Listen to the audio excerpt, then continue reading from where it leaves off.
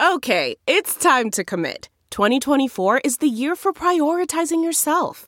Begin your new smile journey with Byte, and you could start seeing results in just 2 to 3 weeks.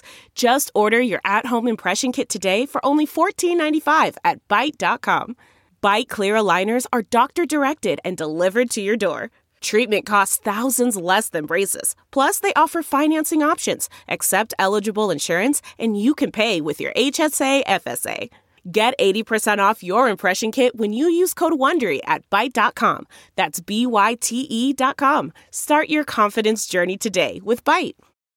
Hi there, it's Julia Louis-Dreyfus. You may know me from my podcast called Wiser Than Me, where I talk to older women and get their wisdom from the front lines of life. I was amazed by how many people told me our show made them look forward to getting older, which is why I'm here to talk about season 2 of the show. Sally Field, Billie Jean King, Beverly Johnson, Ina Garten, Bonnie Raitt, just to name a few.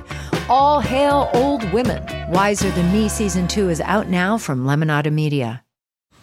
Man, that sunset is gorgeous. Grill, patio, sunset. Hard to get better than that. Unless you're browsing Carvana's inventory while you soak it all in. Oh, burger time. So sit back, get comfortable. Carvana's got thousands of cars under $20,000 just waiting for you. I could stay here forever. Carvana, where car buying meets comfort, meets convenience. Download the app or visit Carvana.com today.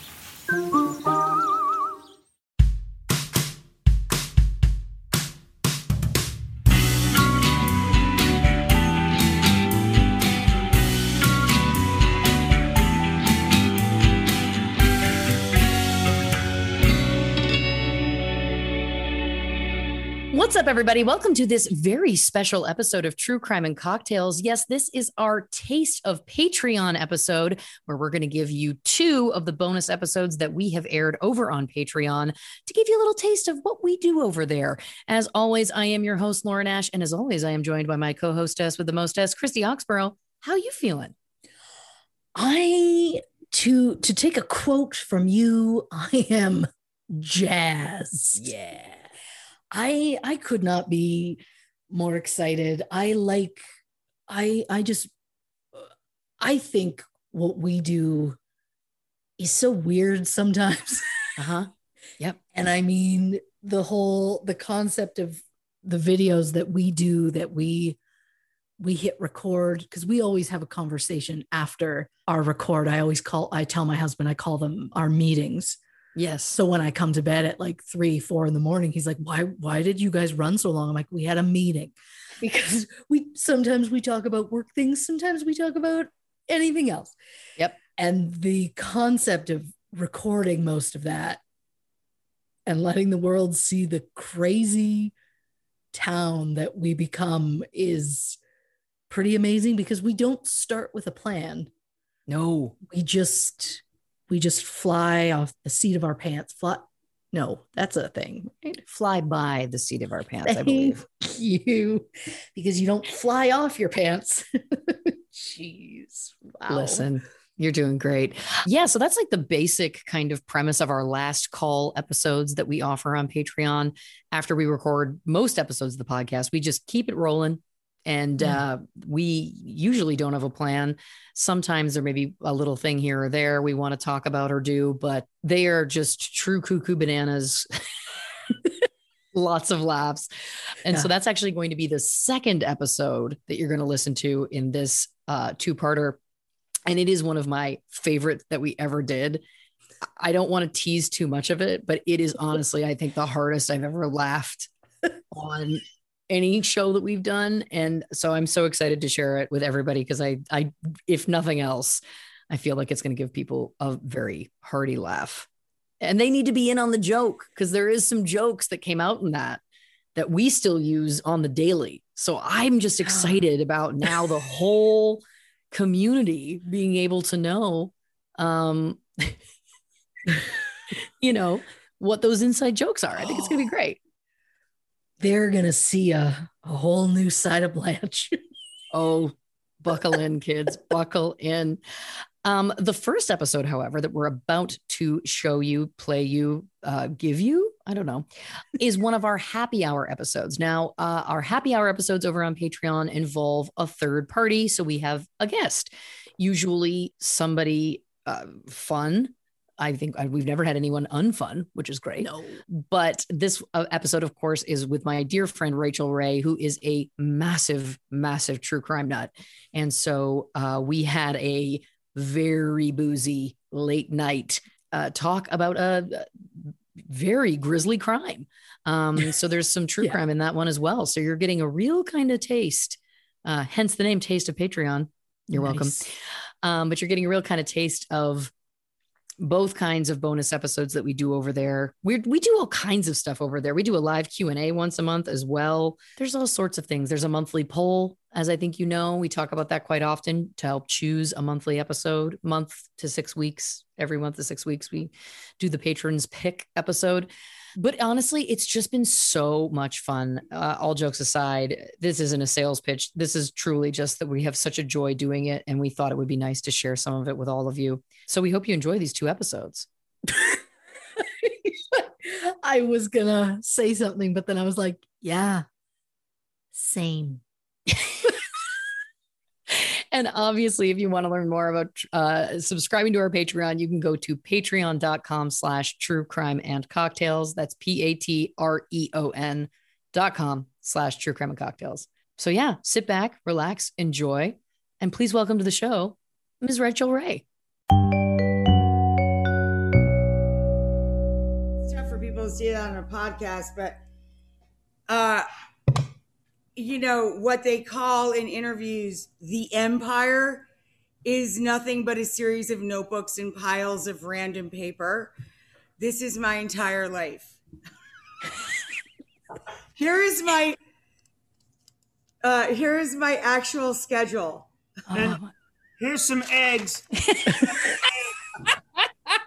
I just lifted a piece of paper with an actual printed schedule on it. And here's more truth to power behind the empire. Here's my burnt hand from the 7-hour cook-along the other day. It's burnt, all the skin's burned off in 3 places. No. And it bled all over the bed. And my husband and I had just changed the sheets. It was the clean the house day of the week. We've been here for 13 months. And John went to make the bed and he said, dude, who got shot? Which is funny for a murder show. There was blood everywhere. And it was all of these things. And I, you know, people, cereal out of here. You need it. So it just looked like someone was murdered in the bed. So that was pretty bad because we had just changed the bed. It's a real big deal. It's a real long time to do that because it's all like I iron my sheets. It's like a thing. It's an Italian thing. I have to iron them. And I woke up yesterday and I can't hear out of this ear. I think it's the allergies. And so my doctor said, try Claritin, try Sudafed, try this, try that. I did all that and I'm totally deaf. I can only hear you from this side. So I know it's a podcast, but people could see me. I'm like pushing my hand against my ear. It'll look like a nervous twitch, but I'm just trying to get whatever's in there out. Oh my God. I have no right hand and no left ear. I don't know what that is. I don't know what that is. I don't know what that is. What is that? That's dedication that you're still here. That's what that is. My God. I've had that happen. I've had that deafness happen. And dude, it's so bad. It's so annoying.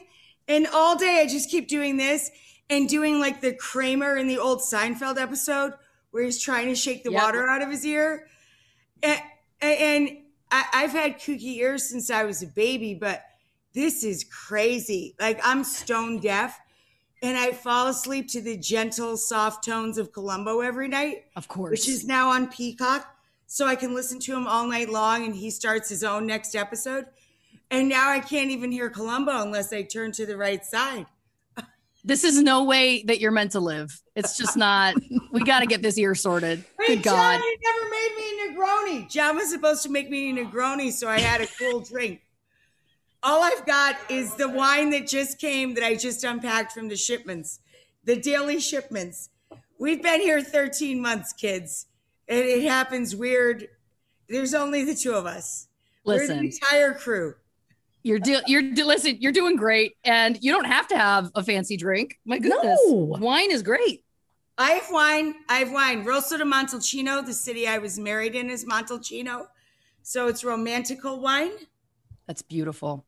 Romantical feels right. Romantical wine. And awesome. I'm in our guest house, which has become our permanent house because my house burned down. The first thing I lost over a year ago was our privacy when we had to cross that line and start filming from home. Yeah. The second thing I lost was our dog of 15 years. Oh. And then the third thing we lost on August 9th was literally our home. It burned to the ground. Even though we had our chimney cleaned twice a year, the creosote built up and burped onto the roof, and the roof burnt the house to the ground over a course of 2 days. So now we live in our guest house, which looks quite it's very tall, but God rest them. The folks that lived here passed, and their kids said that they were going to sell the land to someone that would turn into a logging road, or would we be interested in the property? So we thought, well, let's get it so we can have more friends come and visit. And we don't want a logging road going through our backyard. We live in the beautiful Adirondacks. Yes. And, so we took this little house. Who knew a couple of years later it would become our very permanent home for since August. This has been our home base. And it's really just one big room. It looks big because the ceilings are very high. I wasn't allowed to build out. The zoning department wouldn't let us make anything any bigger. So we could only build up. So I just made it tall so it would have a more of a presence.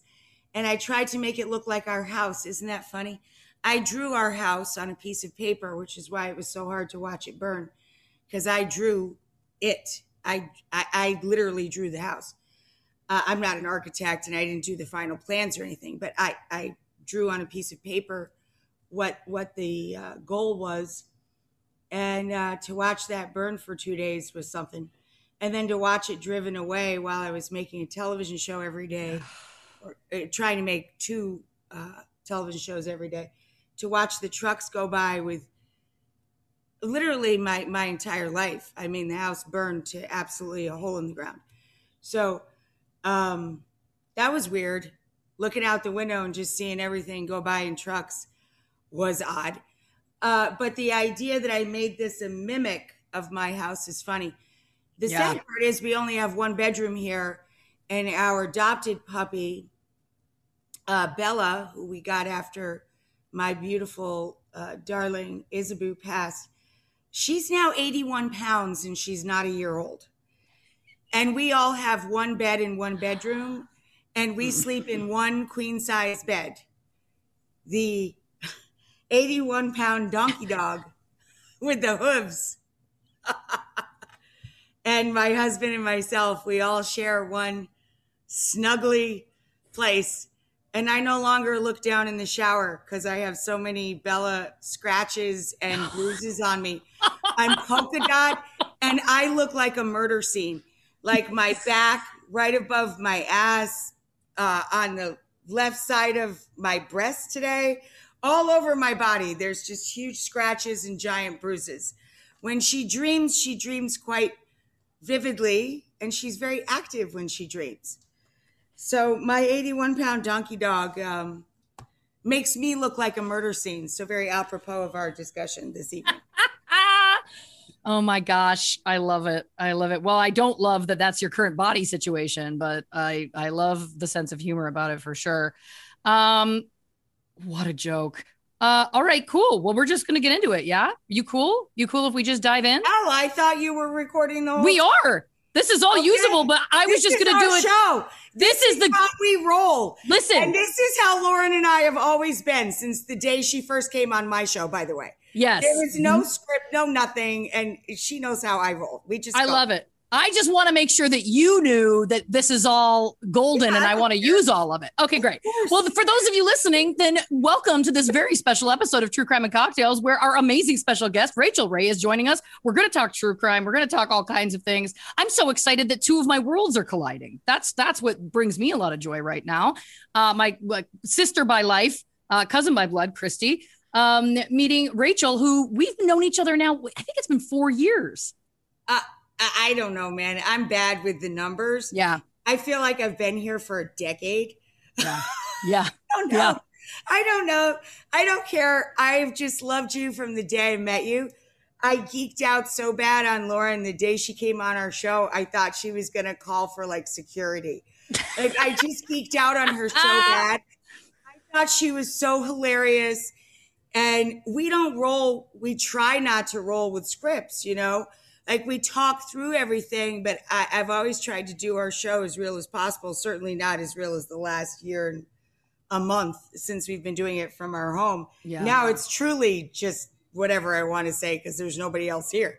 I mean, there's literally no one here. The first day she came on the show, I was like, I don't know. I have some energy about this lady. She's just magic. Like, first of all, she's a scene stealer and a showstopper in her own right as an actress. And she's just magic when you watch her. But I had such a vibe about her. And I just thought, oh, wow, I can't wait to get her out there. I'm going to have some fun. And I geeked out so bad. I literally was trolling down the hall after her, back to her room. And I just couldn't stop talking to her. And we have 3 shows to do a day when we're in the studio. And I had to like get back to work. And Tommy Crudup, our booker, was pacing up and down the hall nervously. And everybody was like, where'd she go? What'd she do? She left the set. I was chasing after Lauren. I had such a freaking crush on her. I just thought her energy was so brilliant. And she has literally stayed in this house. Yes. This truth. house. Truth. Yes. Truth to power. And it looked like a murder scene. I had sunset white bathrobes here for my 2 girls. And you two left. You left them so covered with wine, it looked like a murder scene. Leslie Seiler, friend of the podcast, people know her well. We stayed in that home, gorgeous, beautiful, and this is really. I don't know what happened. We were in this vortex of like love and booze and food. Yeah, food everywhere. Food everywhere. And this white bathrobe, bless it, I destroyed it. I mean, it was just like top of the neck to skimming the calf, covered in red wine and like egg yolk. And you know what I mean? Like just it didn't even make sense anymore. And I'll never little Bloody Mary around the cuffs. 100%. And I'll never forget Rach sending me a message being like, John tried, but the robe is dead. We had to go with New Sunset. We had to call Sunset and say, hey man, you got a couple more robes you could send us? Not like we're from Los Angeles. We're not anything, but we would always stay there because they allowed a pit bull. So we bought robes from there because we now had a guest house. We never thought we would be people that would have a guest house. Right. And I thought it would be nice to have some robes for friends if they come and they forget their PJ or whatever, you know, so we bought these Sunset Marquee robes. Yeah, there was no coming back. There wasn't enough shout on the planet, man. And I keep putting my hand over my ear to try and unclog it. It's so funny. I like my mother would not be proud. I literally look a wreck. My hand is completely burned off and I'm deaf in the left ear. And that tells you how much I love Lauren. It really does. And how much I want to be here. I can't hear. I can't freaking hear. And I have no skin on my right hand. And listen, bless you. I adore you. I can't believe that you're still going. It really is a testament to the love. And I appreciate that. I also just have to say, I think one of my favorite moments of that trip with Siler and I in that house, I'll never forget. We woke up in that bed that you guys are sleeping in now with your 81-pound child. With an 81-pound dog attached. And I remember Siler and I woke up and our eyes opening and we didn't even look at each other yet. It's like our eyes were still like looking at the ceiling and both of us were just like, we can't drink today. Like, we just can't. We've got to stop. We can't drink today. We've got to take a day off. Yeah, we've got to take. Agreed? Yeah. And we toddled up to the main house. Rest in peace. And literally, John just met us with like two Negronis or something. Cocktails. Yep. And we're just like bottoms up. Like, it was. All right. And there's one picture even somewhere on my cell phone, somewhere in some ethos of my cell phone. You even at one point did in Big Night, where Lydia Bastianich gets on the table after the big dinner. You actually at one point got on the counter and stretched out after the feast, and I broken down the dishes. Yep. You were on the counter and you're like, glory. It's just, I mean, it's not my proudest moment by any stretch, but also somehow I stand by it. Let's just say, Rachael and John, you keep us fed and watered. That's what I'll say. You keep us fed and watered. But speaking of, I want to tell you, but I made a little special concoction today. I'm calling this my murder margarita. Why? Oh. Blood orange, fresh blood orange juice. It's a blood orange margarita. He says he's working on it. I love it. I've added some Casamigos tequila, some triple sec. Nice choice, my friend. Nice choice, by the way. Right? The best. And then just a little Prosecco floater because that's where we're at, right? Come on. Amazing. Did you I know. I'm trying. I'm nowhere near the cocktail expert that John is, but I'm trying. Christy, what are you drinking over there? You've got the True Crime and Cocktails sipper. I love that.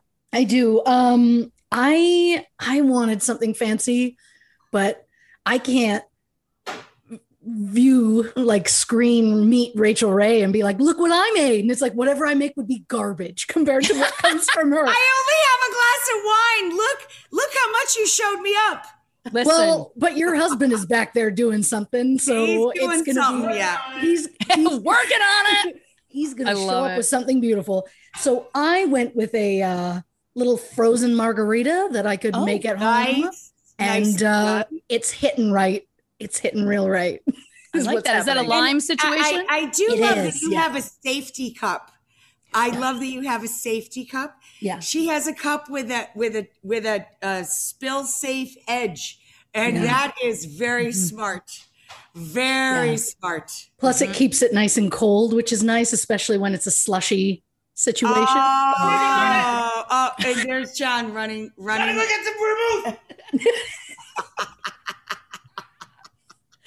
Oh my God, I love it so much. I snorted too. That's so class, right?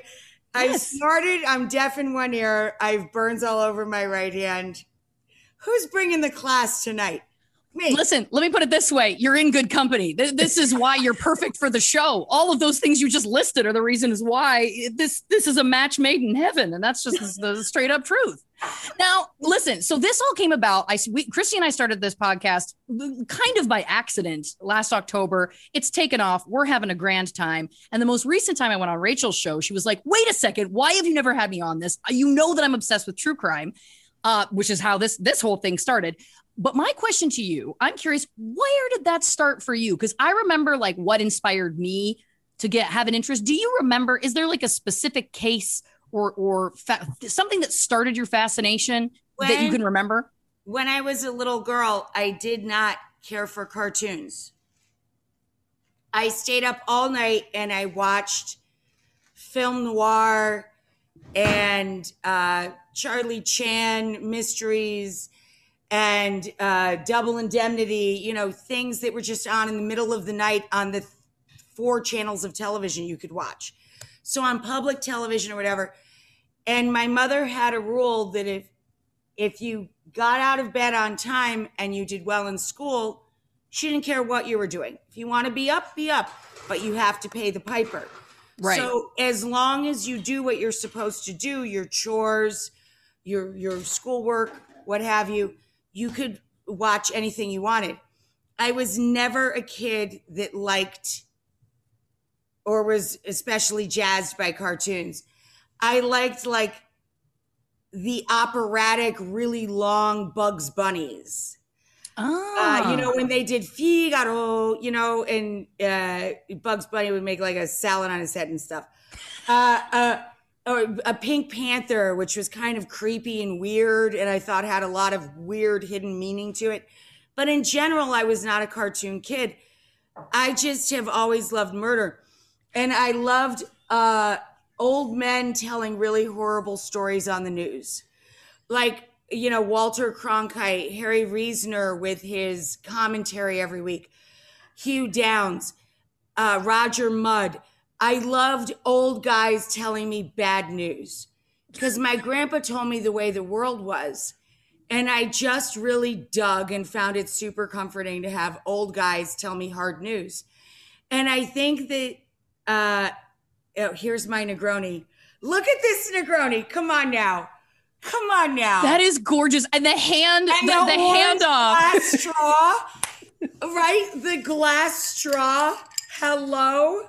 He knows what's up. Planet. John knows what's up. Really, John. Thank you. Bravo. This comes back to exactly what I said was going to happen. The presentation alone. Yeah. The presentation alone. Amazing. I mean, really. I mean, that's just stupid. So good. He's been working. My husband is a musician and a lawyer, and he's been working on a television show about food now for 13 months. So he's become quite good at his food styling. He's the only other person here. So, you know. Yeah. So anyway, I was always obsessed with murder and creepy stuff. I don't know why. And I had a grandfather who was really tough and smart and who ran liquor and had a bit of a sketchy life. And he was my best friend. And I just felt comfortable in that vibe. My first crushes were Tom Jones and Sean Connery. And the first song I learned all the words to is Delilah, where the woman, Delilah, cheats on the man. He stabs her to death and blames her for it. Yeah. Why did she make him do this to her? He murders her. It's the most misogynistic, horrible thing. And it is literally the first song I learned all of the words to. You know, my mother would like to think it was Somewhere Over the Rainbow, which I sang in the Rainbow Room somewhere in London. They had like the equivalent of a Rainbow Room, like a restaurant where they didn't allow children. And she talked the guy into letting us in when I was like 3 or 4 years old. And I sang Somewhere Over the Rainbow. But it was not a song I liked at all. My favorite song was Delilah, and it was a murder song. I mean, you know, Saturday Night Live, recently, they did one of those really well-produced, you know, filmed pieces. And all of the women in the cast talked about being alone and watching what you think is porno, and they're all watching murder. Yes. What they binge watched during the pandemic. I don't know why women in general are obsessed with watching ad nauseum, you know, Killing Eve, or, you know, I Fall Asleep to Columbo, or why we watch true crime, or why we're so fascinated with it. I really don't know. I mean, that's a question for the group here. Yeah. But I have been that way since I was literally a toddler. I've been a creepy kid since I was a kid. So there is a reason why we fell in love, and that it's all making complete sense. It is an interesting question though. And it you know, it's like, not that I consider myself overly like motherly in general, although with the dogs and my cat, but you know, it is an interesting like debate. Like, is it something about women's want to help or want to nurture? I don't know. I don't know what it is about why, or also like something about the like inherent pragmatism that I think a lot of women have. You know, Christy, do you have thoughts about why women specifically love true crime? I mean, I don't know. I just feel like we pick up on stuff quicker than the males. We're Well, more women think we're in more circles observant. and men only think in lines. So women see outside the normal parameters of what's written, and they think, well, no, this is clearly what must have happened. And why can't you just start from the end and go back to the beginning? Women build out crimes, in my opinion, differently than a man would. A man wants a linear train of thought and how the chain goes from one link to the next. Women start like Columbo did, which is why I love Columbo so much. Columbo never tried to find who did it. He knew who did it, and it was only about proving how they did it. And he used a woman's intuition as his guide. And the reason I love that show, and there wasn't a female writer on it, but Stephen Bochco wrote episodes. There's so many famous directors. Steven Spielberg directed the first television episode of it. And I know that's not true crime, but it's based on true crimes. And what I found so great about the writing, and with Patty Chayefsky, there's some people in the world that write from the opposite point of view, where they see the end and they backtrack. And I think that's why I'm fascinated by true crime, because you're imagining, for women, we see the full circle and what the end is, and we try and link back. Men start from the beginning, and it's only about, what can I prove? What can I prove? How can I get there?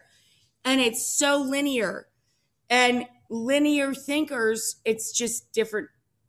I mean, different sides of the brain. It's linear thinking. Plus, I cook for a living. That was what I was born to do. My head works in circles in a bunch of ways. So I think that's why I'm drawn to it, because my head already thinks in circles, and I see the thing done instead of undone. I see the finished dish on the plate, and I want to get there. So I try and build a case to get there. Whereas if I was a man, I would say, I have veal. How am I going to prosecute this veal? Right. I will get it to this place. Yeah. And I would spend months researching all the different ways I could prepare the veal. Right. Rather than just saying, well, this is a buttery kind of sweet, light tasting dish. How would I like to companion that? I want greens. I want lemon. I want this. I start with the end. Men start with the beginning.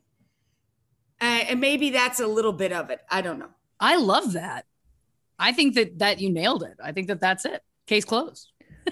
Oh, that was nice. I like what's happening here. I think it's good.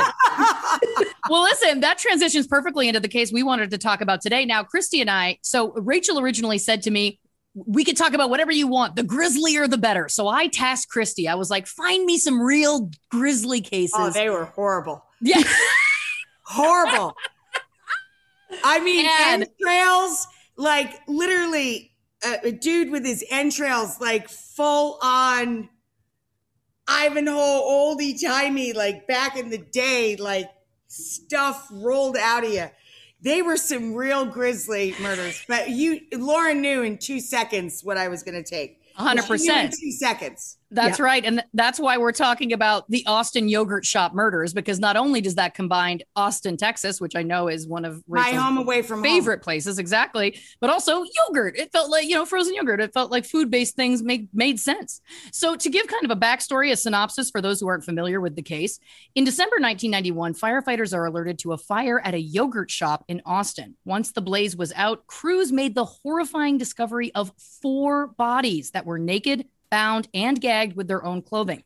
Police chased down leads and 8 years later finally arrest 2 men for the crime. However, both of the convictions would later be overturned. Did those suspects get away with murder, or was the real culprit a paroled serial killer? Christy, you're getting so good at writing these synopses. Like, it's just, that's a crime, is how good they are. You're killing me with that, because I read every single thing I could print, watch, and look at, and there's so much behind that. Kudos to you, Christy. I don't know how you do this, how you boil that down.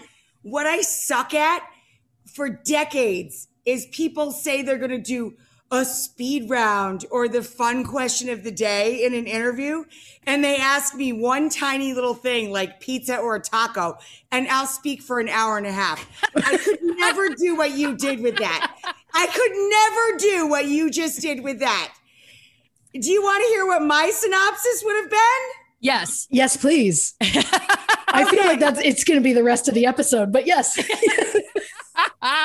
4 girls were inside the yogurt shop, and it was actually a police officer that first noticed the fire and called the firefighters to the scene much later in the night. But all 4 of them were going to go to a slumber party together, which is why they were collected.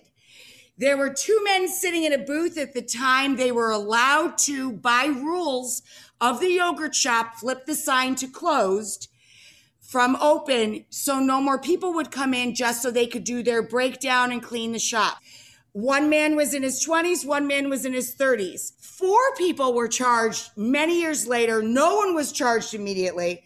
But what happened was the cop sees the fire. He sends the fire guys. The fire guys go in. They find 2 young ladies piled on top of each other, bound and gagged with their own clothes. 2 bodies are burned, 1 beyond recognition. 2 of the bodies were sexually assaulted. 3 bodies are in one room, 1 body's in the other room. Everybody's naked. 2 17-year-olds, a 15-year-old, and a 13-year-old. First of all, this is on a slow night in Texas. And to explain to people that don't live in Austin or don't live in Texas, Austin is not like Texas. Austin is a separate entity unto itself. It has a different mindset. It has a different vibe. It has a different cadence. The rest of Texas is very conservative and very strong on protecting their gun laws, very strong in authority. Austin is their t-shirts say "Keep it weird." It's a very liberal community that's very trusting of one another. The community trusts each other. When you think to yourself, what were these girls doing out at night, going to a slumber party at midnight? If you have ever been to Austin, you know this is so normal. I truly think it has as many problems as any place else, of course. My hand to God, I understand that. But I've always loved Austin because it was a place where people tried to come together. And if you were conservative or you were liberal, it was a place where you could see a kid with gauges talk to an old man, and they both had tattoos and they both had dogs. Like, that was Austin.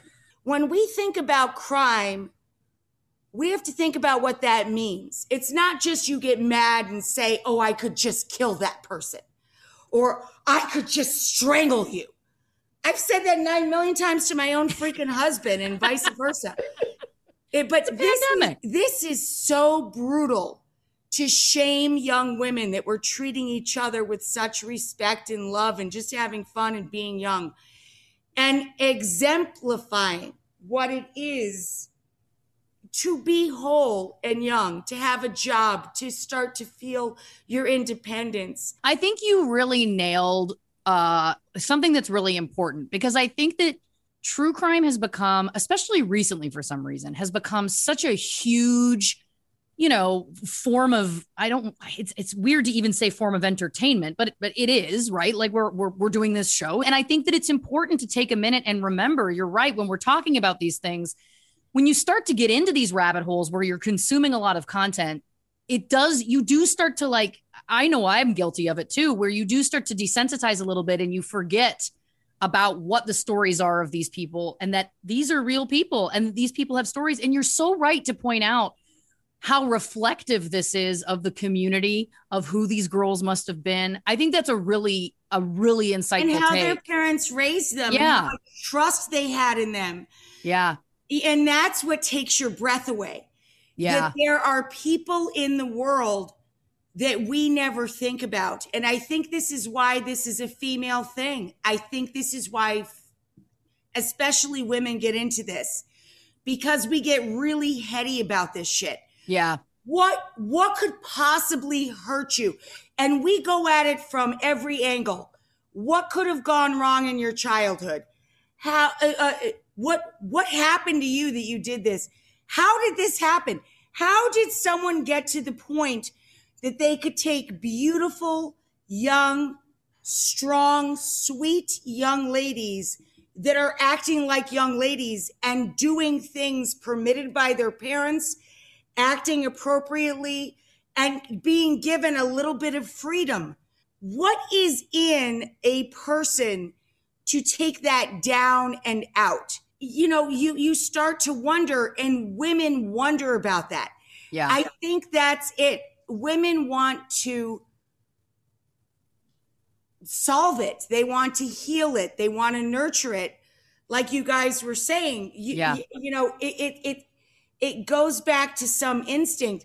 Look, man, I have a dog. I don't have children, but I nurture a lot of things in life. Absolutely. A lot. And I think that women want to care and solve. You're throwing down a lot of wisdom, which I love. And I think you're so right. I think it is, you know, I totally agree. And I think chasing that, again, like you're saying, women have that, you know, having to apply reason. What is there? And I'm the first, I mean, listen, on this podcast, I talk all the time about wanting to know the psychology. What is it that makes someone do one of these things, et cetera? Now, listen, we've thrown out some suspects. So Christy, why don't you tell us a little bit about, because I know there was 2 guys in the store, for example. And the 4 guys. And then the 4 guys. So Christy, why don't you tell us a little bit about the suspects in this case? First, they claim that there was a man, or they wouldn't say who it was, but they claim that he was taking out classified ads aimed at girls who wanted to pose for like glamour shots. And he was arrested for taking nude photos of girls who are around like 13, 14 years old at his house, which was near the yogurt shop. Interesting. So but they never released his name. And as far as I know, they decided it wasn't him. They debated about, there was a Mexican motorcycle gang in the area who were admitted criminals and drug dealers and rapists. So they're like, I don't know, maybe. Then they decided no to that as well. Interesting. They wondered, is it a possible just like general crime of opportunity? Was it like a trucker or a motorist that was just passing through? I assume not, because this felt very, they were already in the building. Let's just call it like it is. They had to have been in the building. 10,000%. And there was multiple. Yes. Absolutely more than one human being. There were 2 guns involved, and there's no way. Yeah. And there's no way that one guy could have, right. You know, there had to have been at least corralled, 2 guys. Right. Four young, strong women. Yes. Yeah, exactly. And then there was Kenneth McDuff, who was a Texas serial killer suspected of at least 14 different murders. He was convicted of murdering 3 teens in 1966, sentenced to death. But of course, because of the Supreme Court abolishing the capital punishment in 1972, they commuted his sentence to life in prison with the possibility of parole. It just felt like such an overcorrection to me. Like, look, I'm not saying I'm supportive of the death penalty, crazy. but Thank you for saying that, Lauren. Right? That's insane. Yes. You literally wanted to kill the man, and now you let him off. And now it's like, well, let's just give him a parole officer. No, Like, he just killed a few people. And, let him out. He was here a while, and we were gonna kill him, but now, what the heck? It just feels like, again, I feel like life in prison without the possibility of parole feels like an appropriate replacement of the death penalty. Sure. Call us crazy. And I agree with you, my friend. Thank you. Thank you. I mean, it's so like every woman has been in that relationship where they're like, I could kill that guy. And then you break up and then you're like, yes, I'll take him back. You know, like that's how it feels. That's the whole state, Chrissy. This the whole It feels like the whole state. Yeah. I mean, I mean, I don't know what possessed them I get that there was overcrowding, but couldn't there have been lesser offenses that you could have let go and then you keep some of them? It's just wild. It's wild to me. But again, you hear these stories, and we've talked about some of them on this show before, like Death Row Fugitive from the Unsolved Mysteries, where again, at that time, this was a gentleman who had definitely definitely brutally murdered a child. 100%. And just, they let him go to the mall for the day, and then whoops-a-doodle, he wandered away and has never been found since. That. Like, jeez, guys. Did we all see the movie with Bad, the guy who was the country singer, Jeff Bridges? He lost the kid at the mall too. Yeah. But we lost a convicted criminal who actually murders people. Actually, a convicted killer. It just, weird choices. I feel like during that time, when they were going through this death penalty kind of controversy, I feel like they really did overcorrect in more than one kind of area in this country. Yeah. Right? Look, I don't think one wrong makes the other right. I really don't. I don't. Look, I've been mugged twice. And if I could have actually injured or shot the person, I might have. I don't know. I don't think I would have done it to protect myself. I think I would have done it to protect my dog or a child or my mother or my husband. I honestly think I would have died, even if I had a gun, if I had lost either of the mugging situations. And I was at gunpoint in both. So if I had had a gun too, I think I would have lost the game. I think I would be dead. I wouldn't be here. You know, this goes back to even my own job. And this is so weird to say, but I'm going to say it. Can I fish? Absolutely. Can I hunt? I'm a great shot. Would I shoot a chicken that I know? Or would I break its neck? You don't shoot a chicken, you break its neck. Probably not. Would I take down the cow even with the humane processes that lots of people have developed with great care over time? I couldn't do it. Could I take down the cow? Could I break the chicken's neck? Probably not. My grandpa broke 1,000 chickens' necks and guinea fowl and hens and rabbits.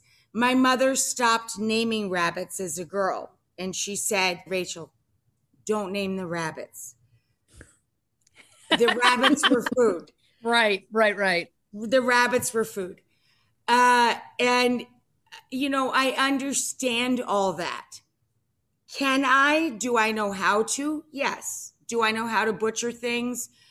Do I know how to kill things? Yes. Could I? It's a very different discussion. I think I could kill a fish. But how a human being gets to the place of pain or what they have suffered in their own life that they can get to this place.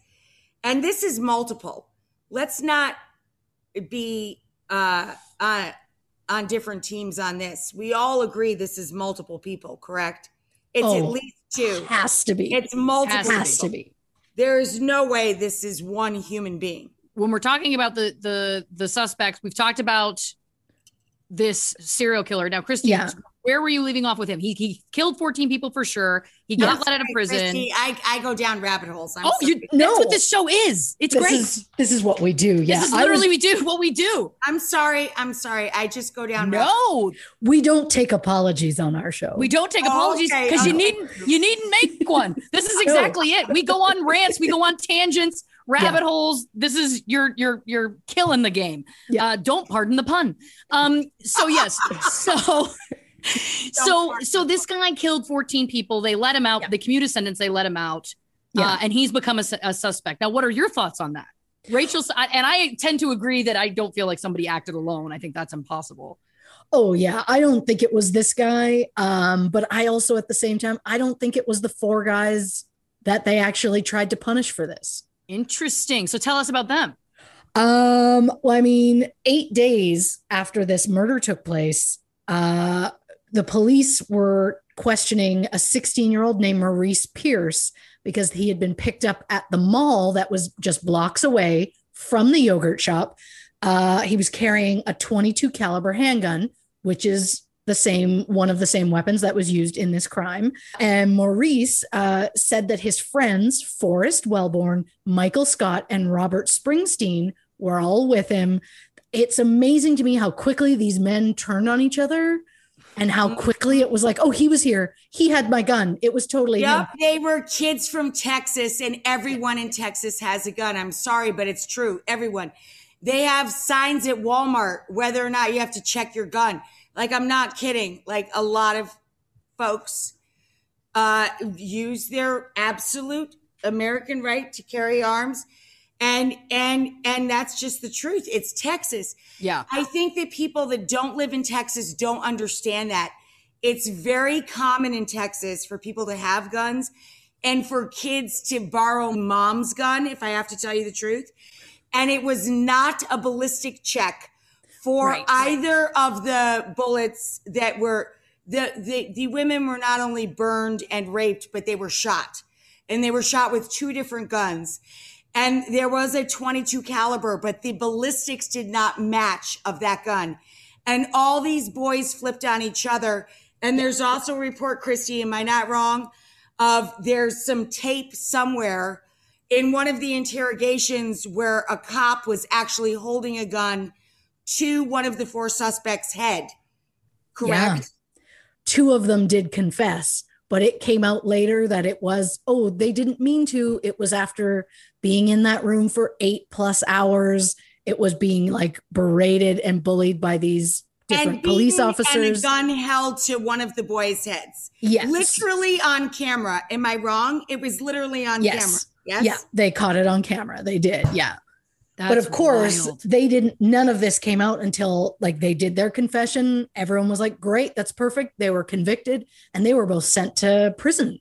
One was given the death penalty. One was given life without the possibility of parole. 99 years. Yeah. Do you really think there's zero shot it was these 4 guys? You know what? Actually, I think I do. Mainly because, I mean, ballistics didn't match, but also neither did any of the DNA. And they found fingerprints. And they had hair too. Didn't they have hair? Yeah. And none of it matched any of these guys.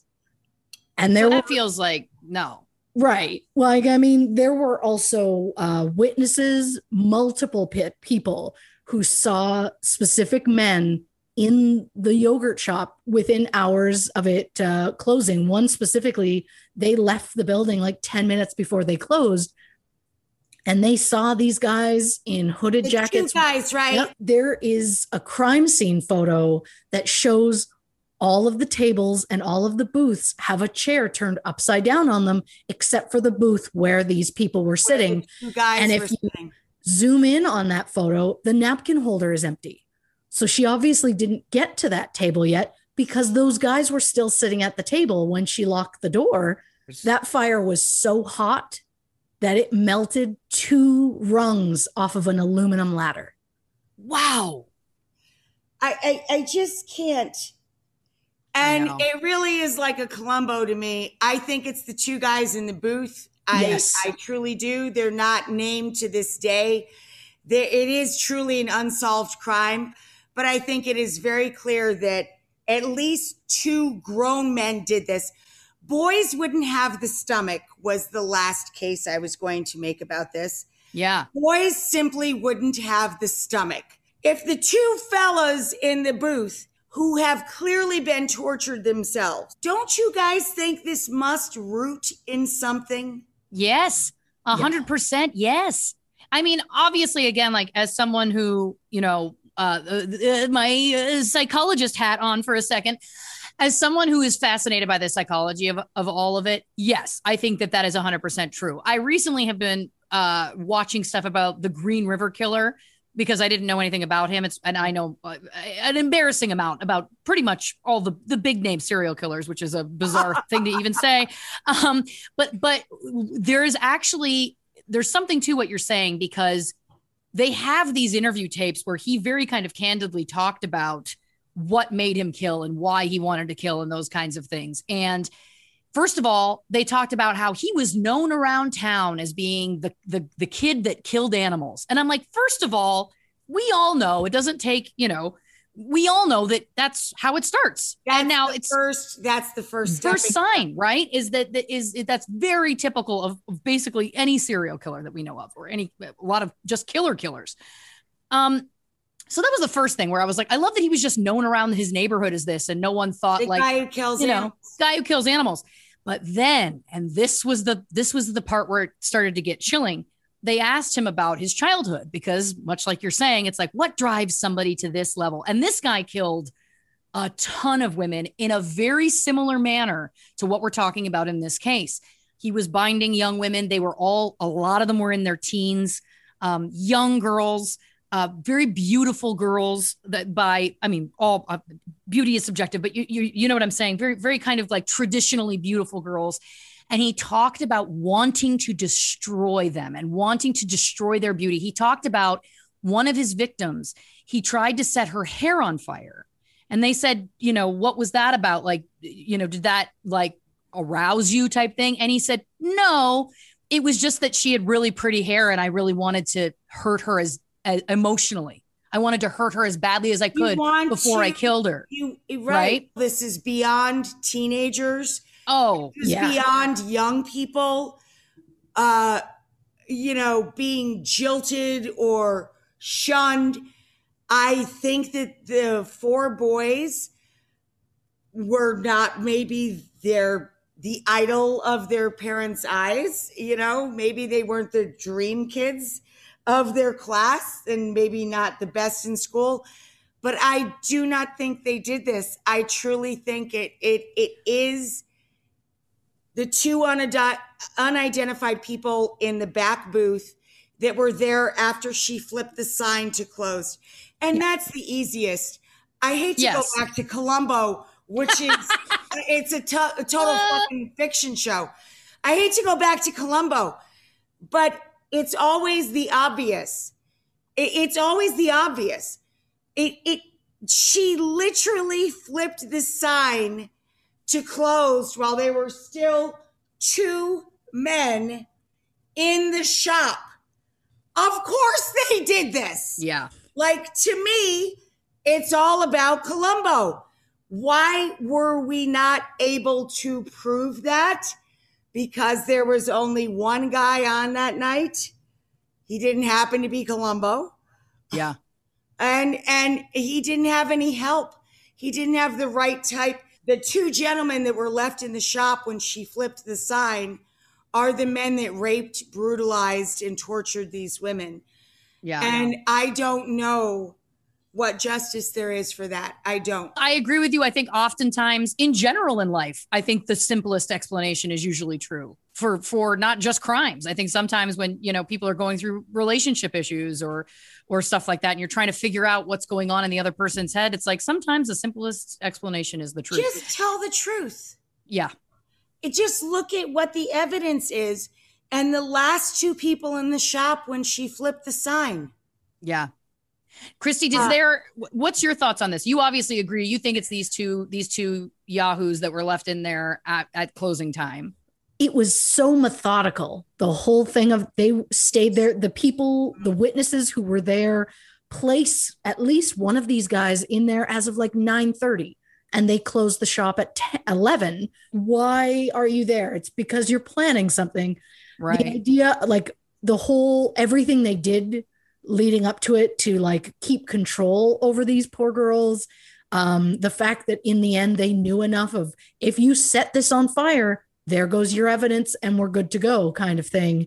Right. That I don't think that is a great point. And people commented about maybe it was a robbery gone wrong. They took the till out and underneath there was the bag that had the deposit in it that they didn't take. So if it was actually a robbery, they would have taken everything that was there. And each of the girls had some sort of jewelry. So they would have taken that as well, but they didn't. And so they maybe took the money because they were like, well, while we're at it, make people think it's a robbery. But the thing that gets me, well, a lot of things get me in this, but there is, they looked into DNA because DNA obviously gets better. And you can figure it out better over time. And this happened in 1991. So their technology wouldn't have been the best at the time. So at the time, they said that only 2 of the girls had been raped, and they left it at that. But autopsy says all 4 were. Oh, At least 2 unknown, because they know one of them, because one of the girls, one of the older girls, I believe Jennifer, she had what we're being told is consensual sex with her boyfriend earlier in the night before her shift. Oh, So when they did that I have not swabs, read in anything. Oh my God, you're blowing my mind. they did swabs and found the boyfriend, but then they also, because we assume one guy or multiple guys raped her and then raped someone else, the DNA from this boyfriend then also is in another girl. Oh my God. oh Wow. my God. So That is mind blowing, dude. but She does this on this show. That's what she's the mind blower. That's what she does on this show. Yeah. She finds shit that is, I don't even know how she does it. You just went Quincy on my ass and you're not even old enough to know who Quincy is. I used to watch Quincy when I was a little kid. I can't believe you even know who Quincy is. Yes. He's Jack the London. medical out. examiner. We used to watch that before we would watch episodes of Golden Girls in the afternoon. Yeah. Quincy, Emmy. Yeah. Yes. Oh my God, that's so funny. They also did go through the yearbooks, and by they I mean police. Police went through yearbooks for the high schools that the girls went to, compiled a list of like all the boys that are in this school, and then they went and like snuck DNA from each of them. They took like a soda can, they took a cigarette butt, they did all of this, and they tested all of them. None of them were a match. No way. Dude, So I that think is so illegal in Yes. 97 ways. Yes. That is so jacked up and illegal in 97 ways. 100%. Yeah. But listen, it would have been one of those, I bet you they were hoping, that if something did check out. Now, of course, we all know that any good lawyer could get all of that thrown out of court. It's like you're saying, it's wildly illegal and insanely bold that they went for it. That's and crazy. incredible that. And how come you guys didn't send me that? I printed everything. Listen, she goes down crazy vortex holes. Deep. She goes deep. She's like cooking with your mom or my grandpa, and you're like, "What's in it?" And she doesn't tell you 4 things. Yep. That's because she doesn't know, because she's always just done it, right? Like it just happens. Look, I'm gonna lay it out straight for you ladies. I read a book. Oh, shit. There were 2 books written about this. I could only get my hands on one of them. Oh, But I read a book about, and it came out within the last couple of years. It's called Dude, I have such Who a Killed girl These crush Girls? on you. It's creepy, and I'm sorry if that makes you uncomfortable. But I have a massive girl crush on you. I have been waiting my whole life to hear that. Crush on one other person, Tina Fey. I think she's brilliant. I love Tina Fey. And one time she said in Vogue magazine, me and Rachael Ray were keeping it real. And I think she was talking about her body. I don't think she was talking about her mind. I don't know what she was talking about. But the idea that she referred to us together, I was so pleasured by. I was like, oh my God, I love her even more. I think I have a Fey Ray crush on you. Tina Fey, I don't know. And Lauren knows I'm her stalker. So listen, this is getting really creepy. And it could be a whole other spin-off show of creepy, like girl crush shit. I don't know. Where I love it. Because you're brilliant. And I'm getting a little freaked out. And listen, well, before we wrap things up, because obviously it's getting hot and heavy, which I'm all for. Christy, you said you've read this book, which is amazing. Yeah. And I just have to know, are there any other details that you discovered in that book that you think are of note, of stuff that maybe isn't out there? Anything else that you want to add before we start to wrap things up? I mean, I think we hit on pretty much all of it. I mean, they did try and look into like a new type of DNA, this YSTR profile that they they use it to kind of single out the male DNA when it's a sample that's overwhelmingly female, which you get from a normal like vaginal swab. So they were trying to find somebody from that. So they took this YSTR and they put it into this searchable database that the University of Florida have, and they got a match and they got really excited. And then the FBI went, oh, but that invades people's privacies, so we cannot do that. Wow. This kind of DNA, it will potentially tell you somebody that person is related to, so you could narrow down who it is. Gotcha. And then the FBI were like, oh, but this will only tell you like thousands of people that this could be. And it's like, but it narrows it down from the like, who knows who it could be. But they're saying that it's not fair to the anonymity of the donors who went into this program. And what do we think about that? We talk so much now about voting rights, our rights, what our young country is, what our very young baby country is, and how much pain it's going through now. What do we feel about that? What do you guys feel about that specific issue, whether or not the FBI should allow that to be disclosed? That's an interesting debate. It's a really interesting debate, because my gut reaction is that they should release that information. My gut reaction is, well, if they can take that and narrow it down to, let's say for argument's sake, 1,000 people, a smaller field, field, you can very easily exonerate probably 90% of those people. Because again, people alibi out. Maybe they weren't born then. Has a great point here, Christy. It can work on both sides. It can exonerate a lot of people as much as it could give us more information about the rest. What do you think? I mean, to be honest, if it was me and I had given DNA for this program that they were doing, and it was like someone could find out that you gave your DNA for this, I would just be like, okay, cool. Is somebody related? If somebody I'm related to a killer, then that'd be great information to have.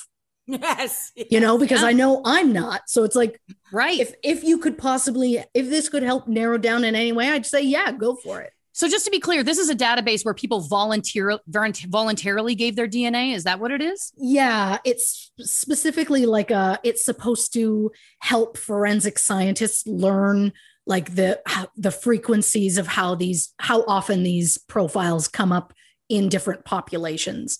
So, but people know that their DNA is used in that system. I think then I think it should be legal. It was a statistical study. It wasn't specific to like crime. It was just a statistical study. Yes. Right. What do you think, Rach? The more we share with each other and educate each other and just try and listen, which I'm terrible at, clearly. I've taken over your entire show. The more we try and listen, the better and the healthier and the fewer murders we'd have. In general, but I've done a terrible job at that. I swear I'm not a mass murderer, but I've done a really terrible job at listening and a really crap job at just overwhelming you and overwhelming your show. And not at all. You listen, this is why, no, not at all. This is why it's great. You've got the passion, you've got the knowledge, and you've got a lot of wisdom that you're dropping in all of these things that you're saying. And I think you said some really beautiful things that are really true. And I think that, it is such a comment on the society that we live in, the time that we live in, the world that we live in. And I think that that's the overall message. You're right. If we can leave anyone with anything on this true crime podcast, it can be, let's try and take care of one another a little bit better, because there hasn't been a great history of that, both in the past and in the present. So maybe moving forward, we can try and do a little bit of a better job. Rachael Ray, you're such a delight. Thank you so much for doing this with us, for talking about this case. You're not at all. I'm deaf. I keep squishing my ear, and I was bombastic and a jackass. I'm sorry. You're not. I talk too much in your show. Never, ever. You told me you love me, and so that as far as I'm concerned, you can talk for the next 10 hours if you'd like. I have a massive girl crush on you. Massive. Listen, you're brilliant. Everything turned out the way it was supposed to turn out. And that's the bottom line. Us booking a trip to Austin for a girls group trip. Yes! Is that what we're doing? Yes. Yes. Lauren, we have to get her to Italy. We'll mess her up big time. Yes. 110%. Listen, that is, and listen, now my dreams are coming true because again, I've brought two of my favorite worlds together and now you're in love too. And so everything went according to my master plan, which is what this was all about. Thank you so much again for joining us. I adore you so much. And I so appreciate. Sorry. I was so no. Crazy you have nothing to apologize for. You were amazing. This show is literally I went us. too many antihistamines and a Negroni. And you were a goddamn delight. Yeah. So listen, thank you so much. Thank you for your research, for your time. Mm-hmm. We adore you. Thank you. I could only do it with you guys. I was so thrilled and delighted to be invited. I'm so sorry I talk too much. It's just a bad habit. Not at all. I wanted you to know I read everything and I studied. You did great. Are you kidding me? No, I think actually, all jokes aside, I think that the insight that you brought to what Austin is so great for this case, especially because so many people have never been there. You know what I mean? And don't necessarily have a concept. And I think, again, when we talk about these cases and people consume all of this content just in general, you don't have that connection. They loved each other. You know, they were all going to go to a sleepover. I know. My sister freaking hated me when she was older than me and I was the little kid. My sister would never take me to a sleepover. Like just the idea that they were all going to go to the same sleepover was so charming to me. I mean, I romanticize it probably. I don't know. Maybe the little girl nagged her sister or something. It just really crushes me what happened to these kiddos. I know. And it really is a city that I love. I've loved it for 25 years, and I've always thought that they were utopian. And this one just really spoke to me. Yeah. It's a place that's so dear to my heart. Yeah. And I was overwhelmed by the whole thing. Well, listen, we so appreciate you and your time. And thank you, John. Thank you for flying in that Negroni. I think he's been in the bedroom and like long asleep for probably a couple hours. That feels right. Like pushing my ear. He ate like a pound of spaghetti an hour ago. I think he's probably in bed. Having beautiful spaghetti dreams. I want to live that life. Make my left ear work. You've got to, I can't remember how I got mine back, but I did have that exact same thing happen and it is hell. And I'm so sorry you're going through it. It's the worst. Insane. It makes you feel crazy. I know. And you feel like I can't hear anything but myself. Do you know how annoying that is? I don't like the sound of my voice. Well, I'm so sorry. Now we've forced you into listening to yourself. Oh gosh, what a gift. Thank you for having me. Thank you so much. Ruin your show. You didn't at all. This was fabulous. And this is what we do. We go on rants, tangents, rabbit holes. We start here and we do this. So you were right on the money. Right on the money. Sorry. I just talk too much. I always do. No need. No need to apologize. You were a gem. I love you very much. I love you very much. That's my girlfriend. That's my Salma Hayek. Wow. Vicky Cristina Barcelona. Let's go. I love it. I just love it. I just love it. And there was so much shit there I learned. I'm like, what? I know. All right, guys. I love you very much. Love you too. Night. Thanks, Rach. Bye. Love you. Bye. Bye. I don't even know how to turn this off, so it'll just. That's okay. I'll click it.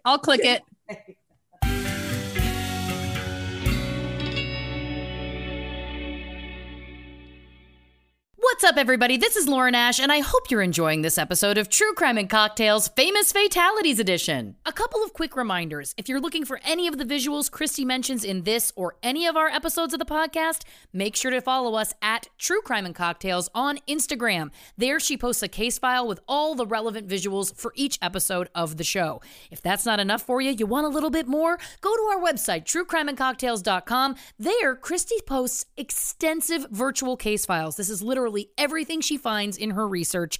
It's a treasure trove of deep dives, and it's all there for your enjoyment. Also on the website, you can find our full unedited Zoom episodes of the show if you'd like to watch rather than listen. And make sure to give us a follow on Facebook at True Crime and Cocktails, Twitter at Not Detectives, and the most important piece of information, if you like the show, please, wherever you listen to it, give us a nice rating. Go on to Apple, leave us a nice review. I know it sounds like a silly cliche, but the truth is, it really goes a long way in this crazy podcast world, and your support means the world to us. But enough about all that. Get yourself another drink, sit back, and enjoy the rest of the show. What's up, everybody? Welcome to another episode of Last Call with True Crime and... Well, it is a last call episode, so it makes sense that I'm out of my mind. Last call with True Crime and Cocktails. Lauren and Christy here. And what we're talking about today is this. We just recorded an episode of the show, but we have an upcoming booking. We have been asked to be guests on the Doughboys podcast, which is a huge podcast. We're super excited about it. Yeah. And spoiler alert, we're going to be talking about KFC. So if you're not familiar with Doughboys, the guests and the host, you eat food from a chain restaurant, and then you talk about it on the show. I love this concept for a podcast personally. And so literally we've been sitting here on Zoom, not recording this. Just like I've got the KFC menu open on my phone. We're going back and forth, like talking in earnest detail about like what we're going to order, how excited we are, when's the last time you had KFC, all these things. And I literally just was like, I just have to hit record because this is what the people want to be a part of. They're going to want to hear this conversation. Yeah. So I was just saying, I haven't had KFC in like 10 years. Or some Canadian friends of ours who live in LA recently got some, and they were like, it's very different in America than it is in Canada. So I am really stoked about like trying it and seeing what the differences are. Sure. As I told you, since the moment I realized this is what was happening, I've had a tab open on my computer to the menu because it's like I have a very specific, like when my husband and I started dating, I got into KFC hot wings. I'm listening. Just like a really nice crunchy breading with a nice kick, just a kick of heat. And it was one of my favorite things. And he was working shift work at the time.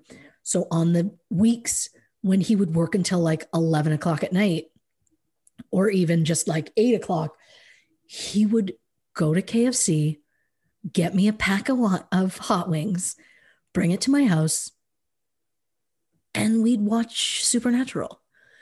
At first, it didn't start Supernatural, but then I think he came over and I was partway through an episode and he was like, oh, what's this? And I explained it. And he was like, oh, I didn't think you'd be into something like that. I could be into it. And then I ended up going back a couple of seasons and rewatching those ones with him. And then we ended up watching the full rest of the series in real time together. But the amount of times that I watched that with those wings, I live for them, dipped in a little ranch. It's beautiful. I will say, no, they did wings. I didn't even know this. Yeah, it comes and goes of whether it's on the menu. But I was like, oh, obviously I'd get the hot wings, and then I like a dark meat chicken. So I'm like, I'm gonna want to get in that dark meat.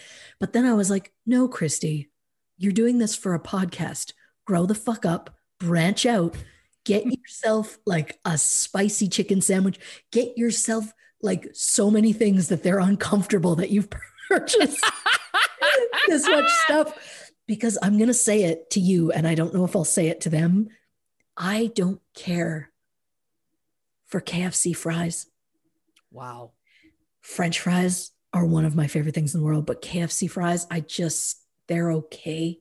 I've never been really big on them, so I would rather skip the fries. Sure. And get more chicken. So chicken on chicken. I plan on being pretty sick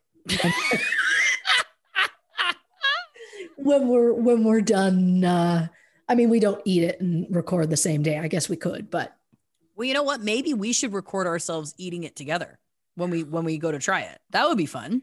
We need to try it. Yeah, in front of people. Yeah. So I'm going through on my phone. I'm just looking at the options. Okay. And the first thing I want to say is the bowls are calling to me. Okay. This is like, it's just basically a mash. They've just mashed together everything they have in one bowl. Yep. And that is really my eating style in general. Especially because there's corn. Oh, and yes, I'm a big corn fan. So yeah. I feel like anything that's just to mash of different things in a bowl with sauce, in this case, a gravy, like I'm on board for. Then I start scrolling, and what do I see with my little eyes? A pot pie? What the heck are we even talking about here? My concern is how different it's going to be for America versus Canada, because I will be the only one that will be having the Canadian version. Because that's the joke, is they were like, these are the however many different restaurants they gave you. And it's like, which one do you guys want to do? And we're like, we can literally only do one because I don't have the other ones in my country, let alone my city. Right. So thank God they gave us an option that I did have, but also I was nervous. I didn't know how it was going to work. I didn't know if we all had to order the same thing so we could all talk about it, but it's just, you order whatever the heck you want. And I plan on scaring them with. I like that your goal is just volume, just surprised by volume. Like, I love it. I love it. Yeah. It's all I want. Because I've been known to put away a few like popcorn chickens in my day, and I'm excited to be like, and I got a popcorn chicken, to have them be like, oh, just like the small one. I'd be like, no, the bucket, like I'm ready to be looked at with some weird looks. And I like that that's your goal. That's nice. Yeah. But I know when the second I get one of those weird looks, I'll get self-conscious and feel weird. But the good news is that I'll be there. That's true. And I'm not going to let you feel weird. Can we talk about the secret recipe fries for a second here? I know you just said you don't like the fries, but these say they're crispier than the normal ones, and they're seasoned with the special recipe. Okay. It's got like a seasoning. Yeah. I don't know if we have those. The thing is, I also feel like it's a smart move to not eat it the same day, because what if we have a reaction? Oh yeah. What if we cannot be trotting to the shitter? I was going to say we can't be trotting along and recording, because the microphone picks up It does. They're very sensitive. So, my God. Nobody needs that. Some of the immediate differences, I feel like I know, even though I haven't eaten there in a long time. One, biscuits are big down here. And I feel like in Canada, we don't have KFC biscuits. Interesting. Also, they don't have the same macaroni salad that we do back home. Back home, it's like mayo with like little bits of like carrot and peppers and stuff in it. Here, it's like a macaroni and cheese salad. It's different. They did at one point up here. They don't label it as a macaroni and cheese, but it was like, it's been a while since I've gone near it, but it was like a more of a yellowy type than it used to be.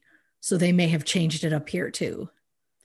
I mean, good news. They're listing that they have honey mustard. So that's something. I'm going to say this, and spoiler alert, I'm going to say it on that podcast that day. Yeah. KFC honey mustard is the best honey mustard you're going to find. This is what I love. The serious passion. KFC honey mustard is the best honey mustard you're going to find. Yeah. It's as though she's telling us about like a terrible crime. Yeah. Well, the crime is getting honey mustard from anywhere else. This is as serious as a heart attack, folks, which you may get from the KFC. The point is, it all comes back. It's just synergy. Yeah. Wow, what a laugh. Yeah, I've been saying it for years, like to a point where I'm not even kidding. One time, I think it was a Christmas, my husband went to KFC.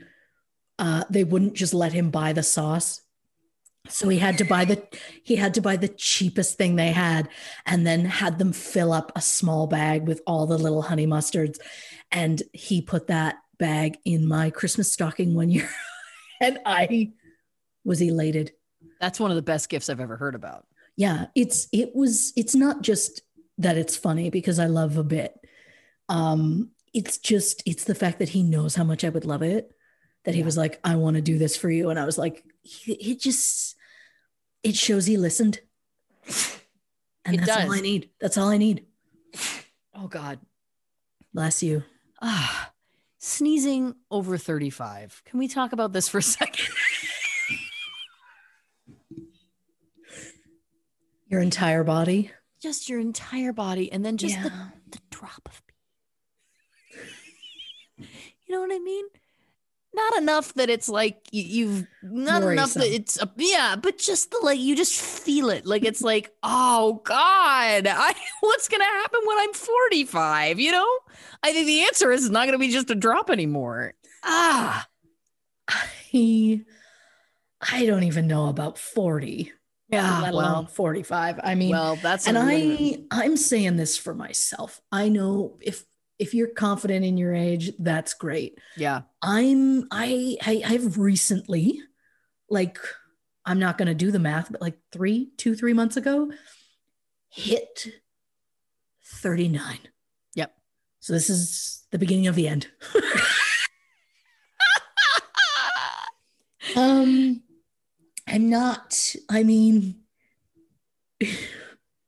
My mother-in-law has been saying for the last decade, I'm not kidding, decade, she's been saying to me, well, you are pushing 40. And it was like, at the time, it's like, nope, 30, but okay. And so it's that stigma about 40, right? And so I'm just like, here we go.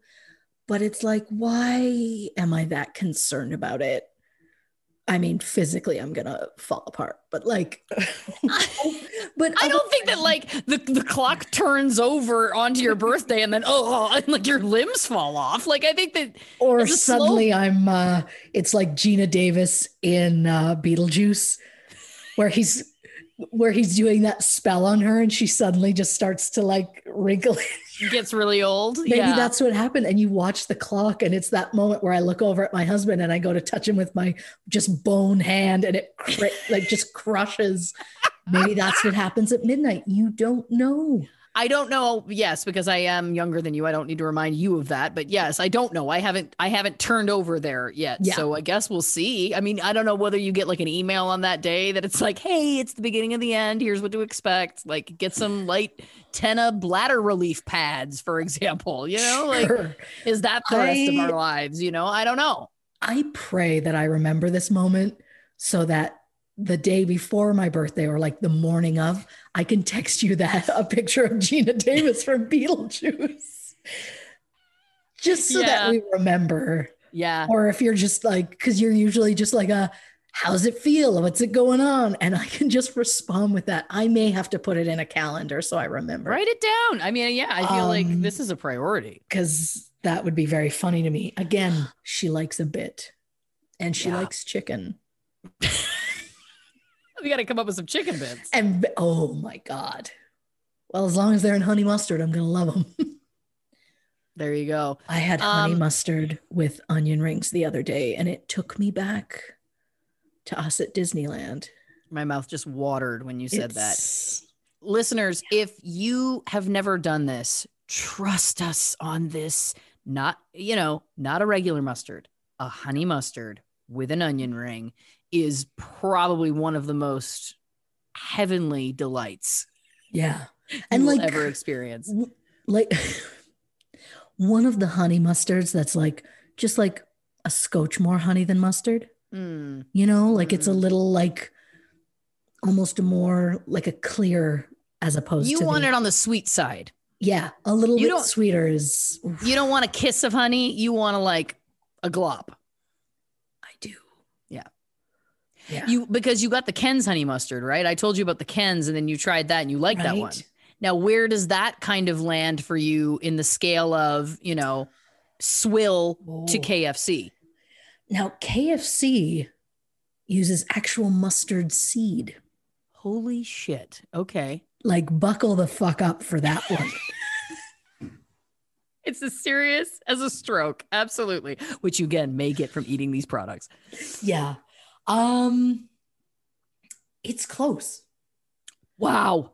There's something about, again, it's got a lot of mustard to it and a lot of honey, but it's also, it's like there's more honey than mustard, like I like, but it's also a creamier sauce than the one that we had. So, right. I mean, look, I'm looking discussion about honey mustard. This is going to be our next t-shirt. I know it for sure. People are going to be like, make t-shirts with honey mustard on it or some shit. Anyway, I can't no, this is what the people want is my point. Yeah.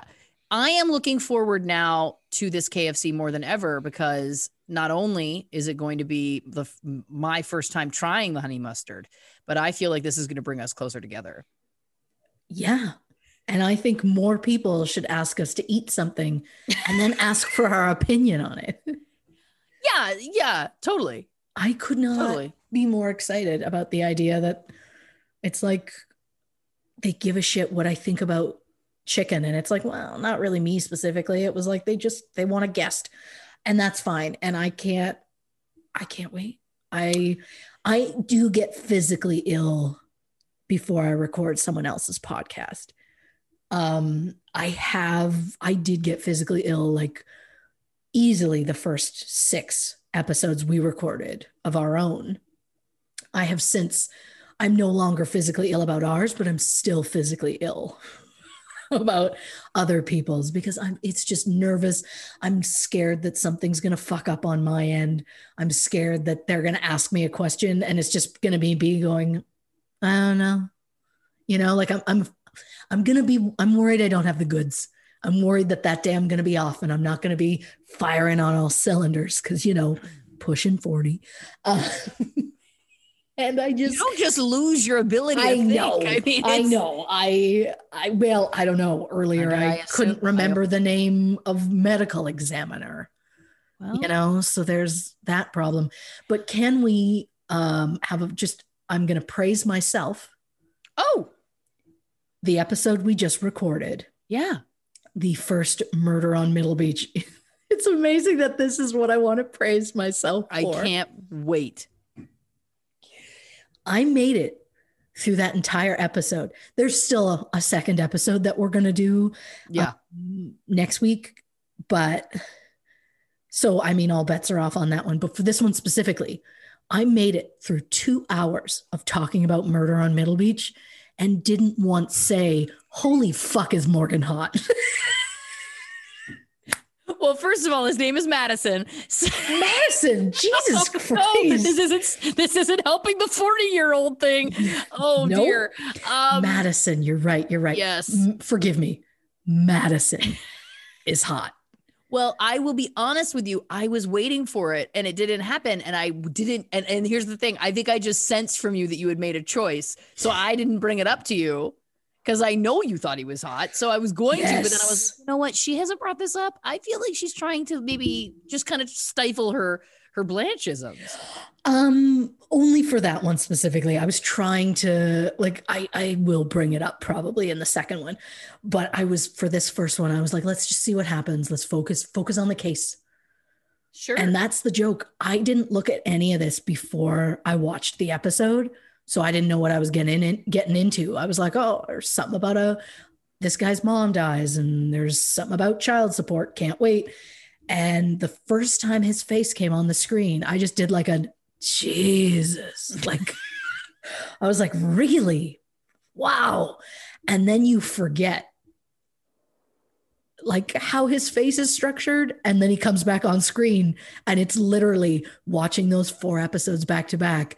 It is just like 5 hours of me going, Jesus. every like 10 minutes. And then he comes, he leaves the screen and we talk about something and I'm like, oh God. And then his face comes back and I'm like, oh, jeez. And I'm like constantly texting you and like, well, his face has come back on the screen and I'm distracted. Gonna go back a little bit. But yeah, I'm super proud of myself for not making that a thing, but I guarantee it's gonna probably come up because I thought of a line and I might not think to say it then, but I was gonna say the only thing hotter than Madison is that murder board he has behind him. Because he has like I don't think it's specifically a murder board. I think it's like a storyboard situation, but it's rainbow and so beautiful. And so I took a screenshot and I was like, that's beautiful. And then I was like, oh, the only thing hotter than him is that. I was like, oh, I should wait to say he's hot in the next one so I can bring that up when we see the murder board or storyboard. But yes, what a buffoon. Nope. Honest woman. That's what I see. Yeah. I also figure I can go fully in this episode because it's less likely my husband will see or hear this one versus he will listen to the regular episodes. So he gets the occasional ones where I'm like, oof, Tom Hiddleston or whatever name I'm saying that week. At some point names. I know. I'm also trying to think, are there going to be some I'm going to regret never having said that won't ever make it into a montage? Yes, and I can name probably 5 of them right now. Do you want me to try? Yes, please. Keanu Reeves. Fuck yeah. Oh, Keanu Reeves. Yeah. Jeff Goldblum. Interesting. Oh, no. I mean, sure. Oh, I retracted. I thought we had a conversation where you were like, God, he's tall. Like, I thought that does sound like me. Yeah. Yeah. I mean, him in Jurassic Park. We all would. Okay. So then for the sake of any sort of future montage, Jeff Goldblum.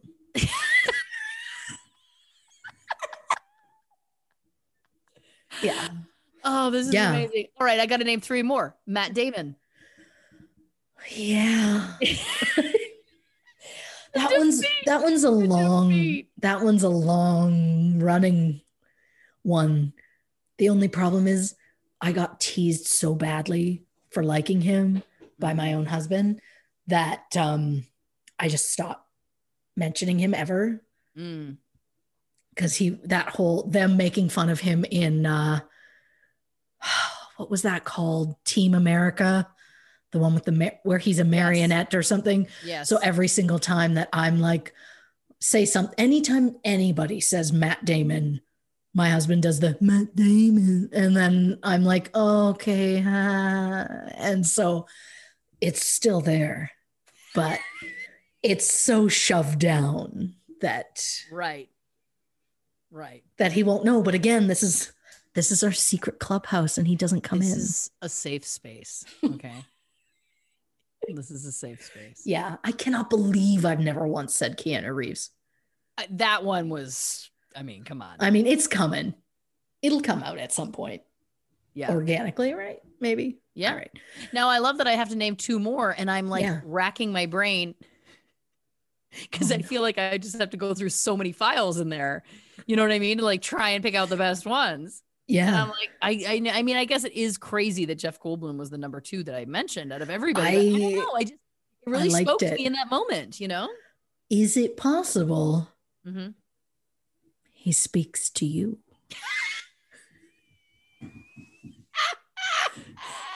And you're like, well, obviously he's up number 2 on everyone's list. Obviously. Yeah, that's probably true.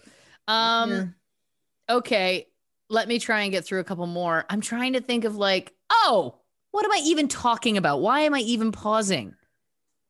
Fucking Chris Hemsworth. Oh my God. Right? There was a commercial the other day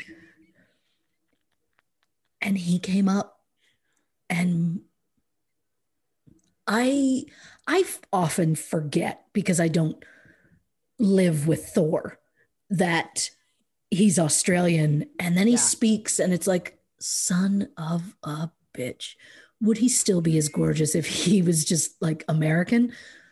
Probably, but oh my God. Chris Hemsworth is absolutely on that list. I mean, most of the Chris's. Yeah.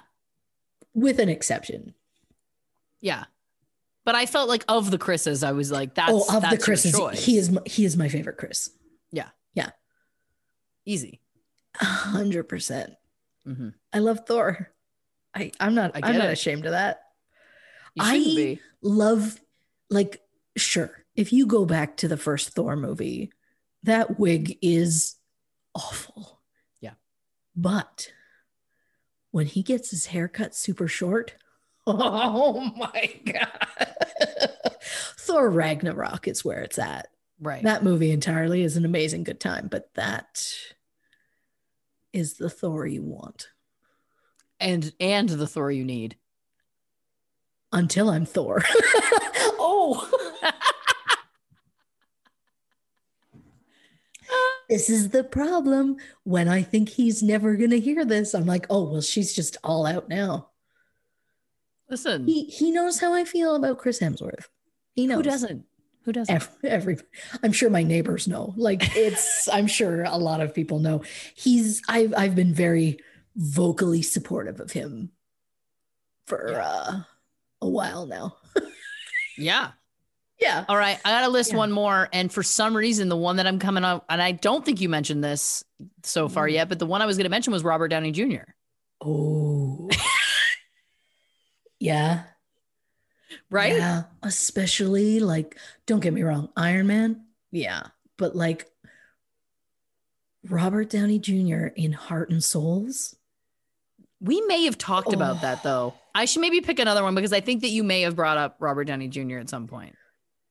It's possible, but yeah, I don't know.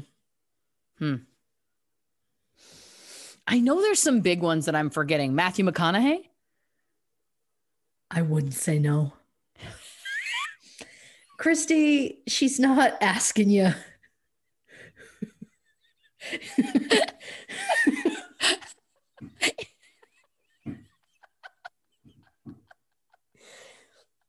He seems very down to earth and lovely. And that, combined with his accent and his slightly slow drawl that he does, because he knows it keeps us on the edge of our seats. Yeah, I get it. Listen, I mean, I could keep naming people. I won't. But I think this is a fun game, because I really like to get these reactions from you. Like, I really like to see what a name brings up. You know what I'm saying? Yeah. I mean, there are some that have been around for a long time. I watched, I love that this is coming up. I watched the movie This Is 40 the other day, because it's a Paul Rudd movie that I had not seen, which is shocking. It was fine. But at one point, the lead actress in it goes to a bar and runs into some hockey players. And there's a couple of them that are clearly, they're actors. They're not hockey players, but there's a couple that are actual NHL players.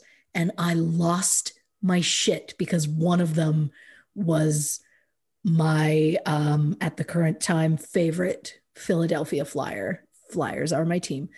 They never win, but they're my team. And he came on the screen, and I screamed and threw my phone. I didn't know what to do with my hands. So I just like screamed and threw my phone.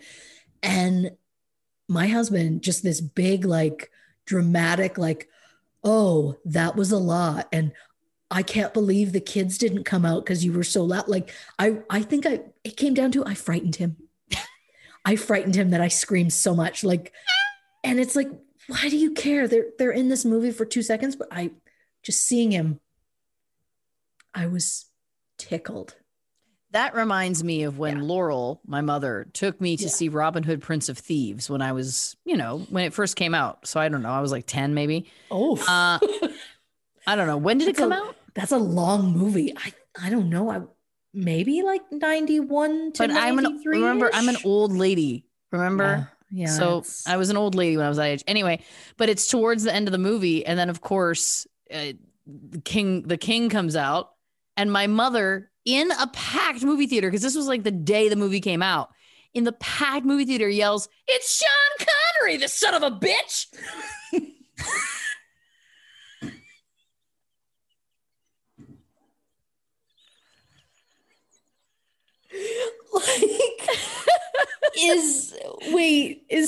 Anyway, was it a positive or a negative? That was a positive. Okay. Yeah. Okay. Like, you old so-and-so, you son of a bitch.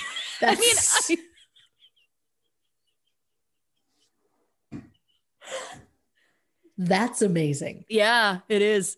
But my point is that if you want to say to your husband, I know I scared you when I threw my phone, but it could have been worse, I would encourage you to share that story.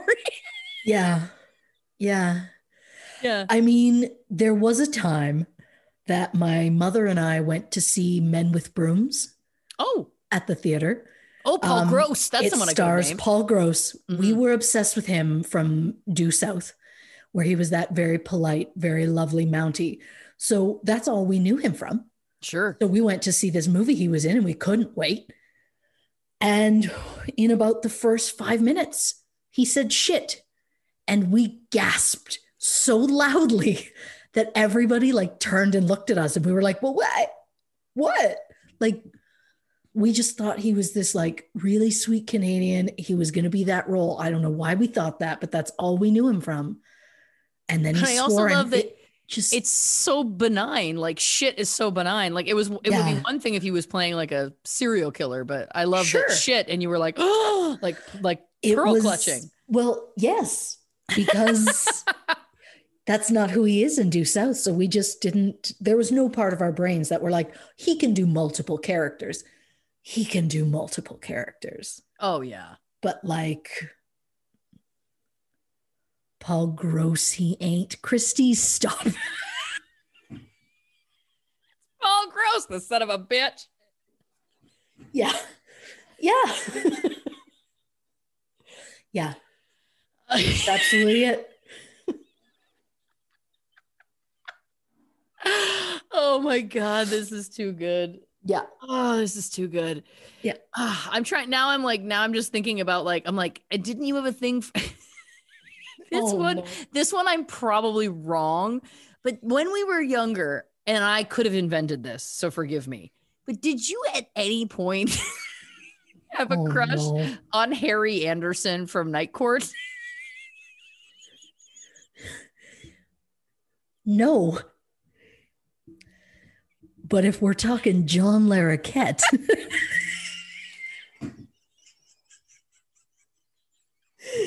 the answer is hell yeah.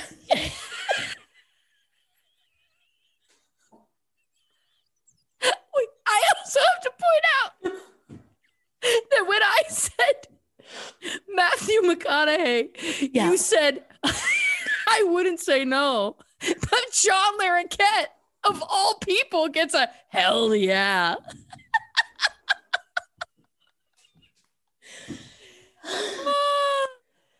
God. Oh, yeah, I get that. Good. I get that. I think part of what it is about John Larroquette is he was like the suave man whore. He was like the male Blanche. Yeah, a man. Sorry, I'm laughing at my own joke. Thank you for that. You're very welcome. And I think there was something about that I just really responded to. So, yeah, there it is. Matthew McConaughey, I guess if I have to. John Larroquette. Dear God, please.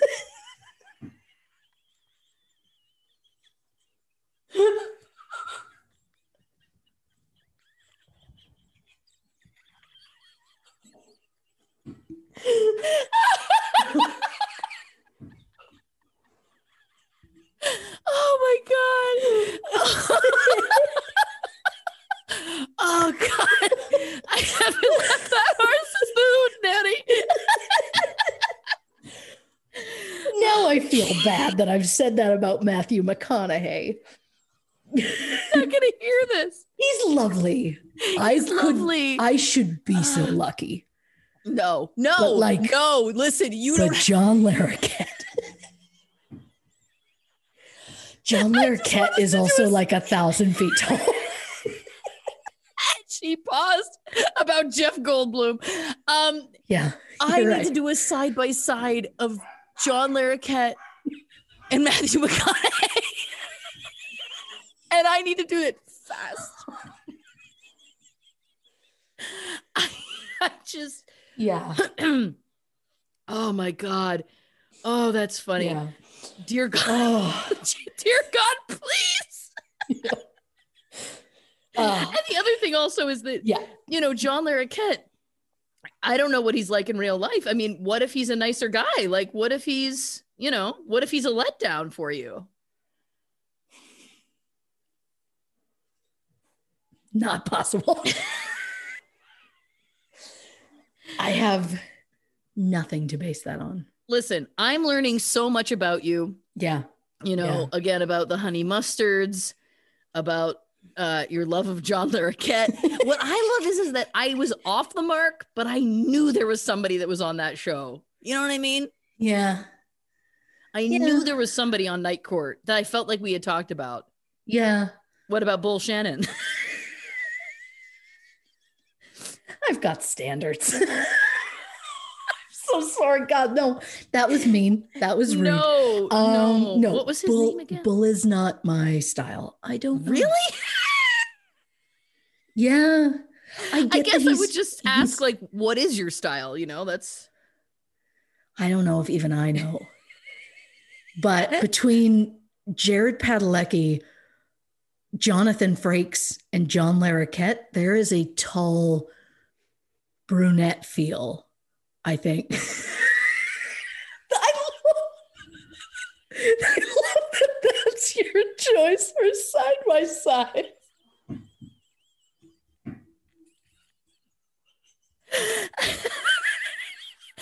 Now, what I love about this is that this is full circle because John Larroquette in this photo definitely looks like Colonel Sanders.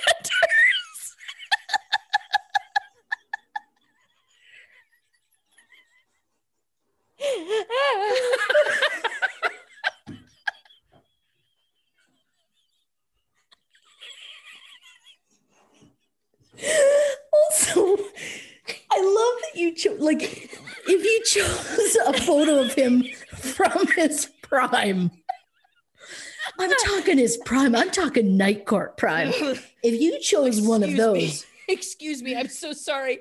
I'll adjust it. Oh, God. I'm also going to pause briefly to pee while you do that. Yeah. All right. Oh. We're back. I also feel we need to point out, in case someone is hearing and not seeing, the side-by-side you went with was a current John Larroquette and a Magic Mike Matthew McConaughey.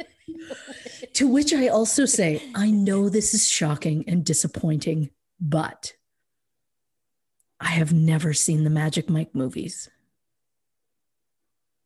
I almost threw my phone. Are you kidding me? You? Blanche? The Blanchiest Blanche? I've never seen them. I think because the person I watch 99% of movies with is my husband, and I feel weird. I don't want to make him watch that. Yeah. So I purposely don't choose it when we're going to watch a movie.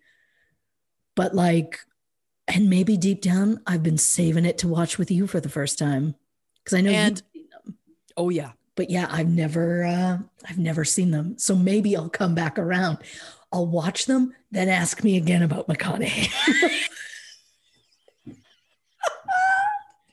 Well, listen, I've made a more fair side-by-side. It's John Larroquette as Dan Fielding. So he's in his Night Court costume. Of course, he played a lawyer on Night Court.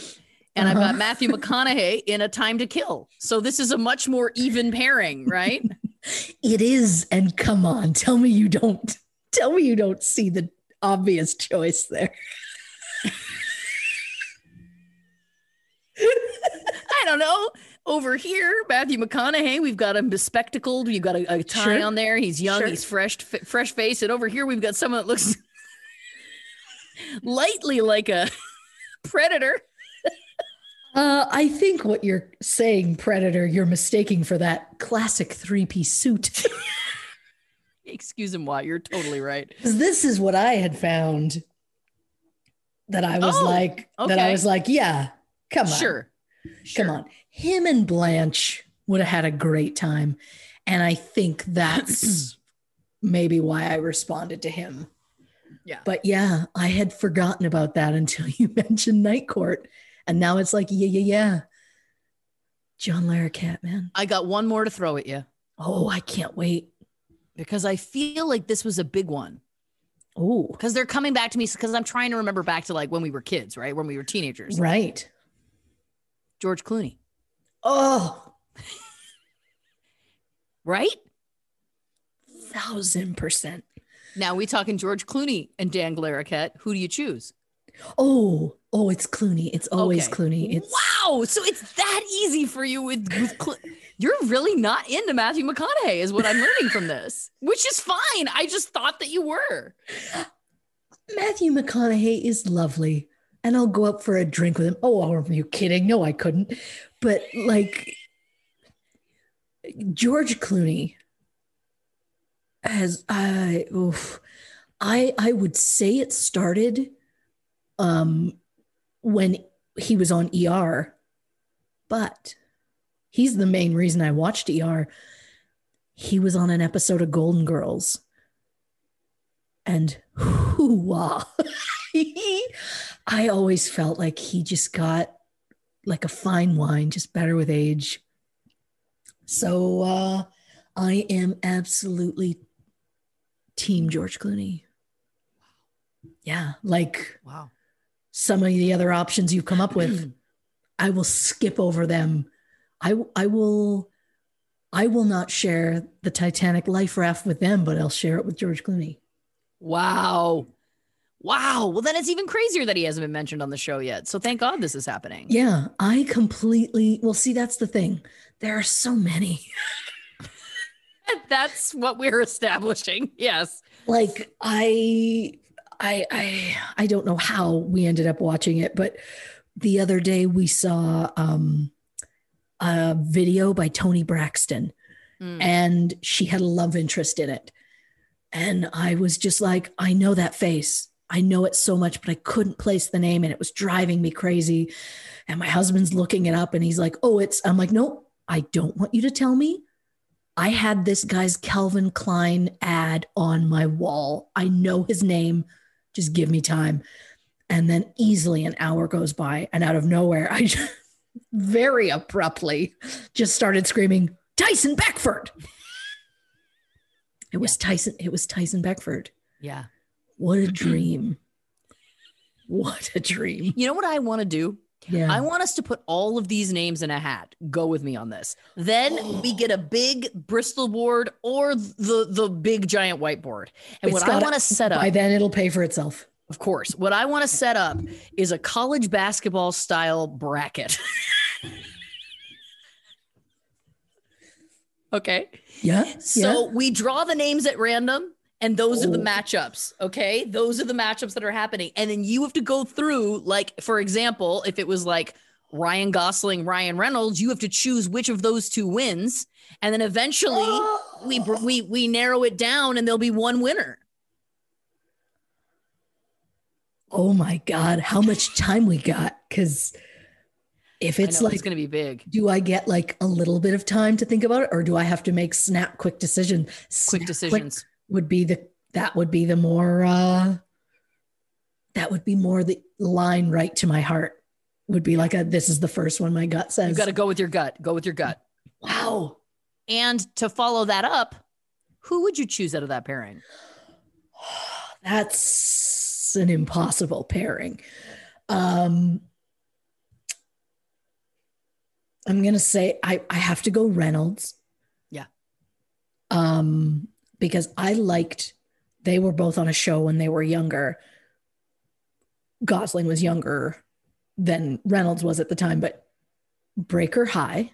Yes. In Canada, yes. Versus Two Guys, a Girl, and a Pizza Place. Of course. I watched them both religiously. I had a huge crush on Ryan Reynolds on his show.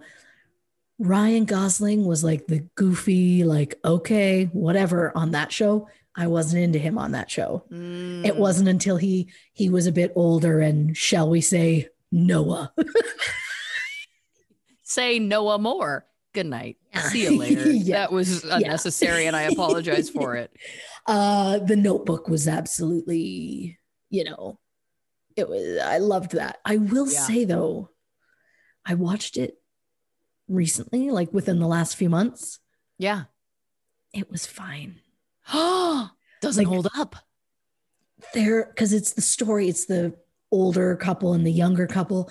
I wanted there to be more of the younger couple. They just kept going back to the older couple too much for me. And I was like, I loved this that much, huh? I gotta rewatch it because I haven't watched it in years and years. Yeah. I could watch Ryan Gosling and Rachel McAdams for hours. I could have watched them as the entire movie. Oh, the chemistry between them in that thing it's unbelievable. Insane. Yeah. And so that absolutely. But then it just always back to the older couple. And so then it would take me out of it. And I was like, okay. So I didn't like it as much. Wow. Well, again, this is the joy of this podcast because you don't think that you can learn more about someone that you've known your entire life. And then guess what? You can. Yeah. You can. I'm actually really excited about like a bracket system, but also, and I'm going to be honest, a little frightened. Well, and listen, I'm concerned on who's going to get pinned up against who. I know. I'm concerned that my gut is going to say one thing and I'm going to feel awful. I'm going to feel awful a little bit deep down inside for the rest of my life that I was so quick to say no to Matthew McConaughey as though it was an actual option put towards me. But yeah, he just, and listen, it doesn't mean that it's ultimately your ultimate number one choice because there is a level of chance to it based on the pair ups. You know what I mean? Like, right. Because I guess I could try and look at it and try and make the pair ups even, but then that becomes difficult. I feel like it has to be random and then it just will be brought down to one. Because you don't know what I might consider even. I thought I did before tonight. And now I am certain that I don't. So John Larroquette changes everything. It's just, I will never, that little clip of Matthew McConaughey, I guess, John Larroquette. Please, God, yes. I want to make that my new ringtone. Please, God, yes.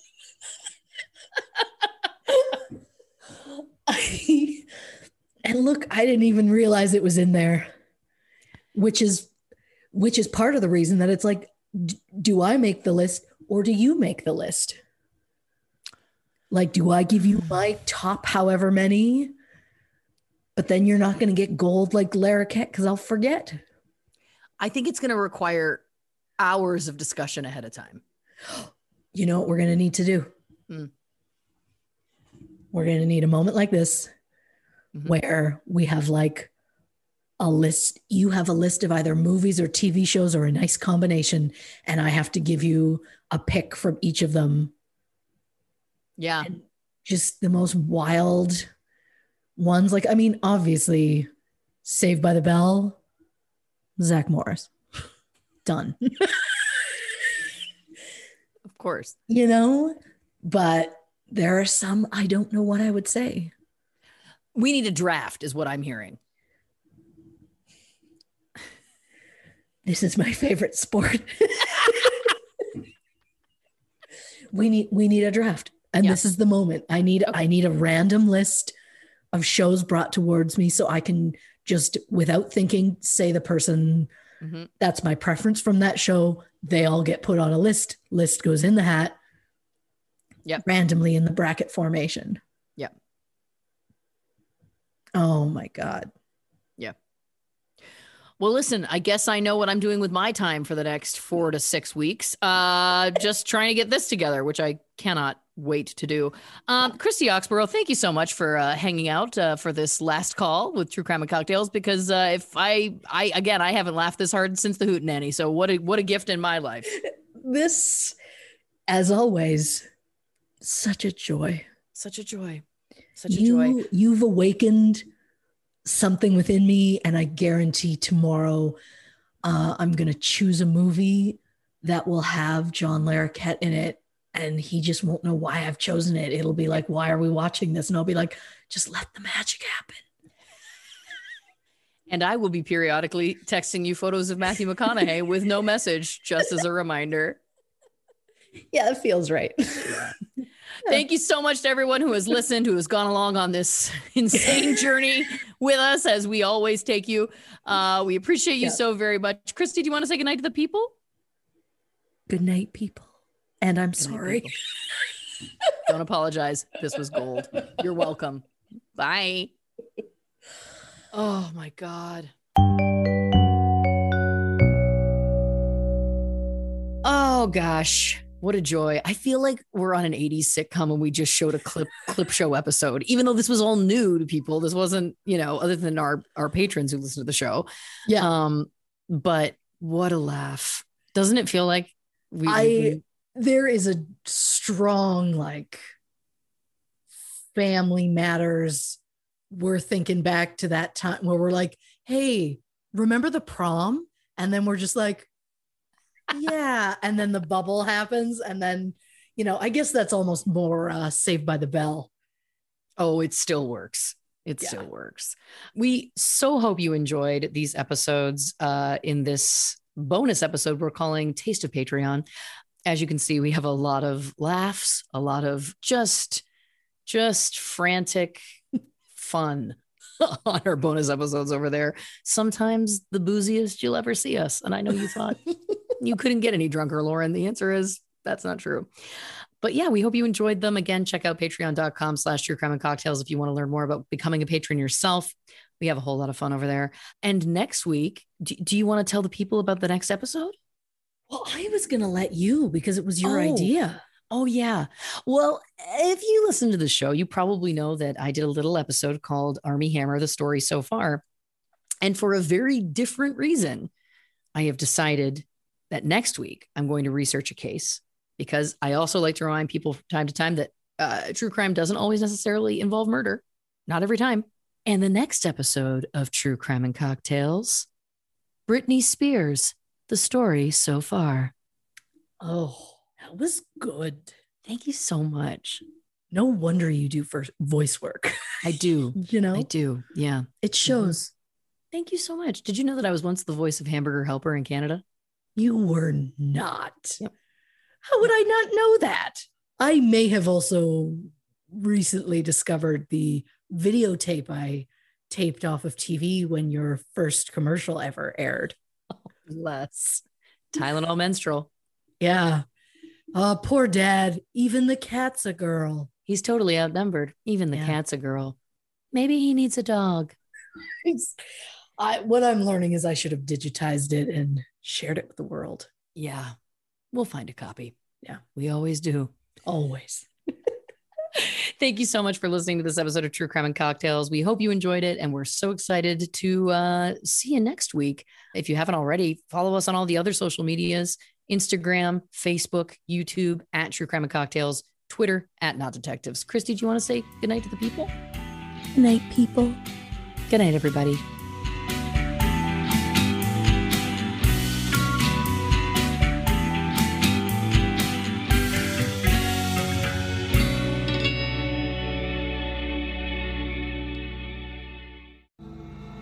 If you like true crime, dark history, the haunted, and paranormal, then we think you'll like Ghost Town. Ghost Town is hosted by me, Rebecca Lieb. And me, Jason Horton. We cover both notorious and obscure true crimes, the haunted, paranormal, and unexplained, and the dark history of everything from world events to pop culture. We have new episodes every Wednesday and Friday. If you like Ghost Town, please subscribe and leave us a review. You can find Ghost Town wherever you listen to podcasts. And at ghosttownpod.com.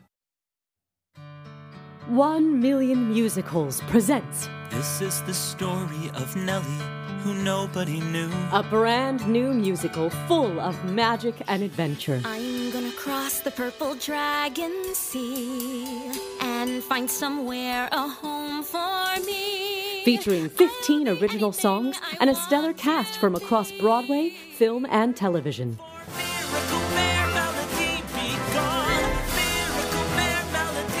The Ballad of Nellie, who nobody knew. Now available wherever you get your podcasts.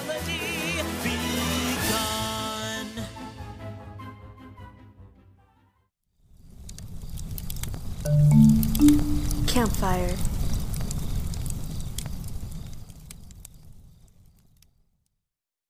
Audible is the destination for thrilling audio entertainment. Allow your imagination to be piqued by stories that are brought to life through captivating sound design, eerie soundscapes, and dynamic performances. As an Audible member, you'll be able to keep your heart rate up month after month because you can choose one title a month to keep from the entire catalog, including the latest bestsellers and new releases. If you're in the mood for a shocking psychological thriller, check out None of This Is True by Lisa Jewell. Embrace brand new, exclusive thrillers from best-selling authors who are guaranteed to keep you gripped. New members can try Audible free for 30 days. Visit audible.com/thrill or text thrill to 500-500. That's audible.com/thrill or text thrill to 500-500.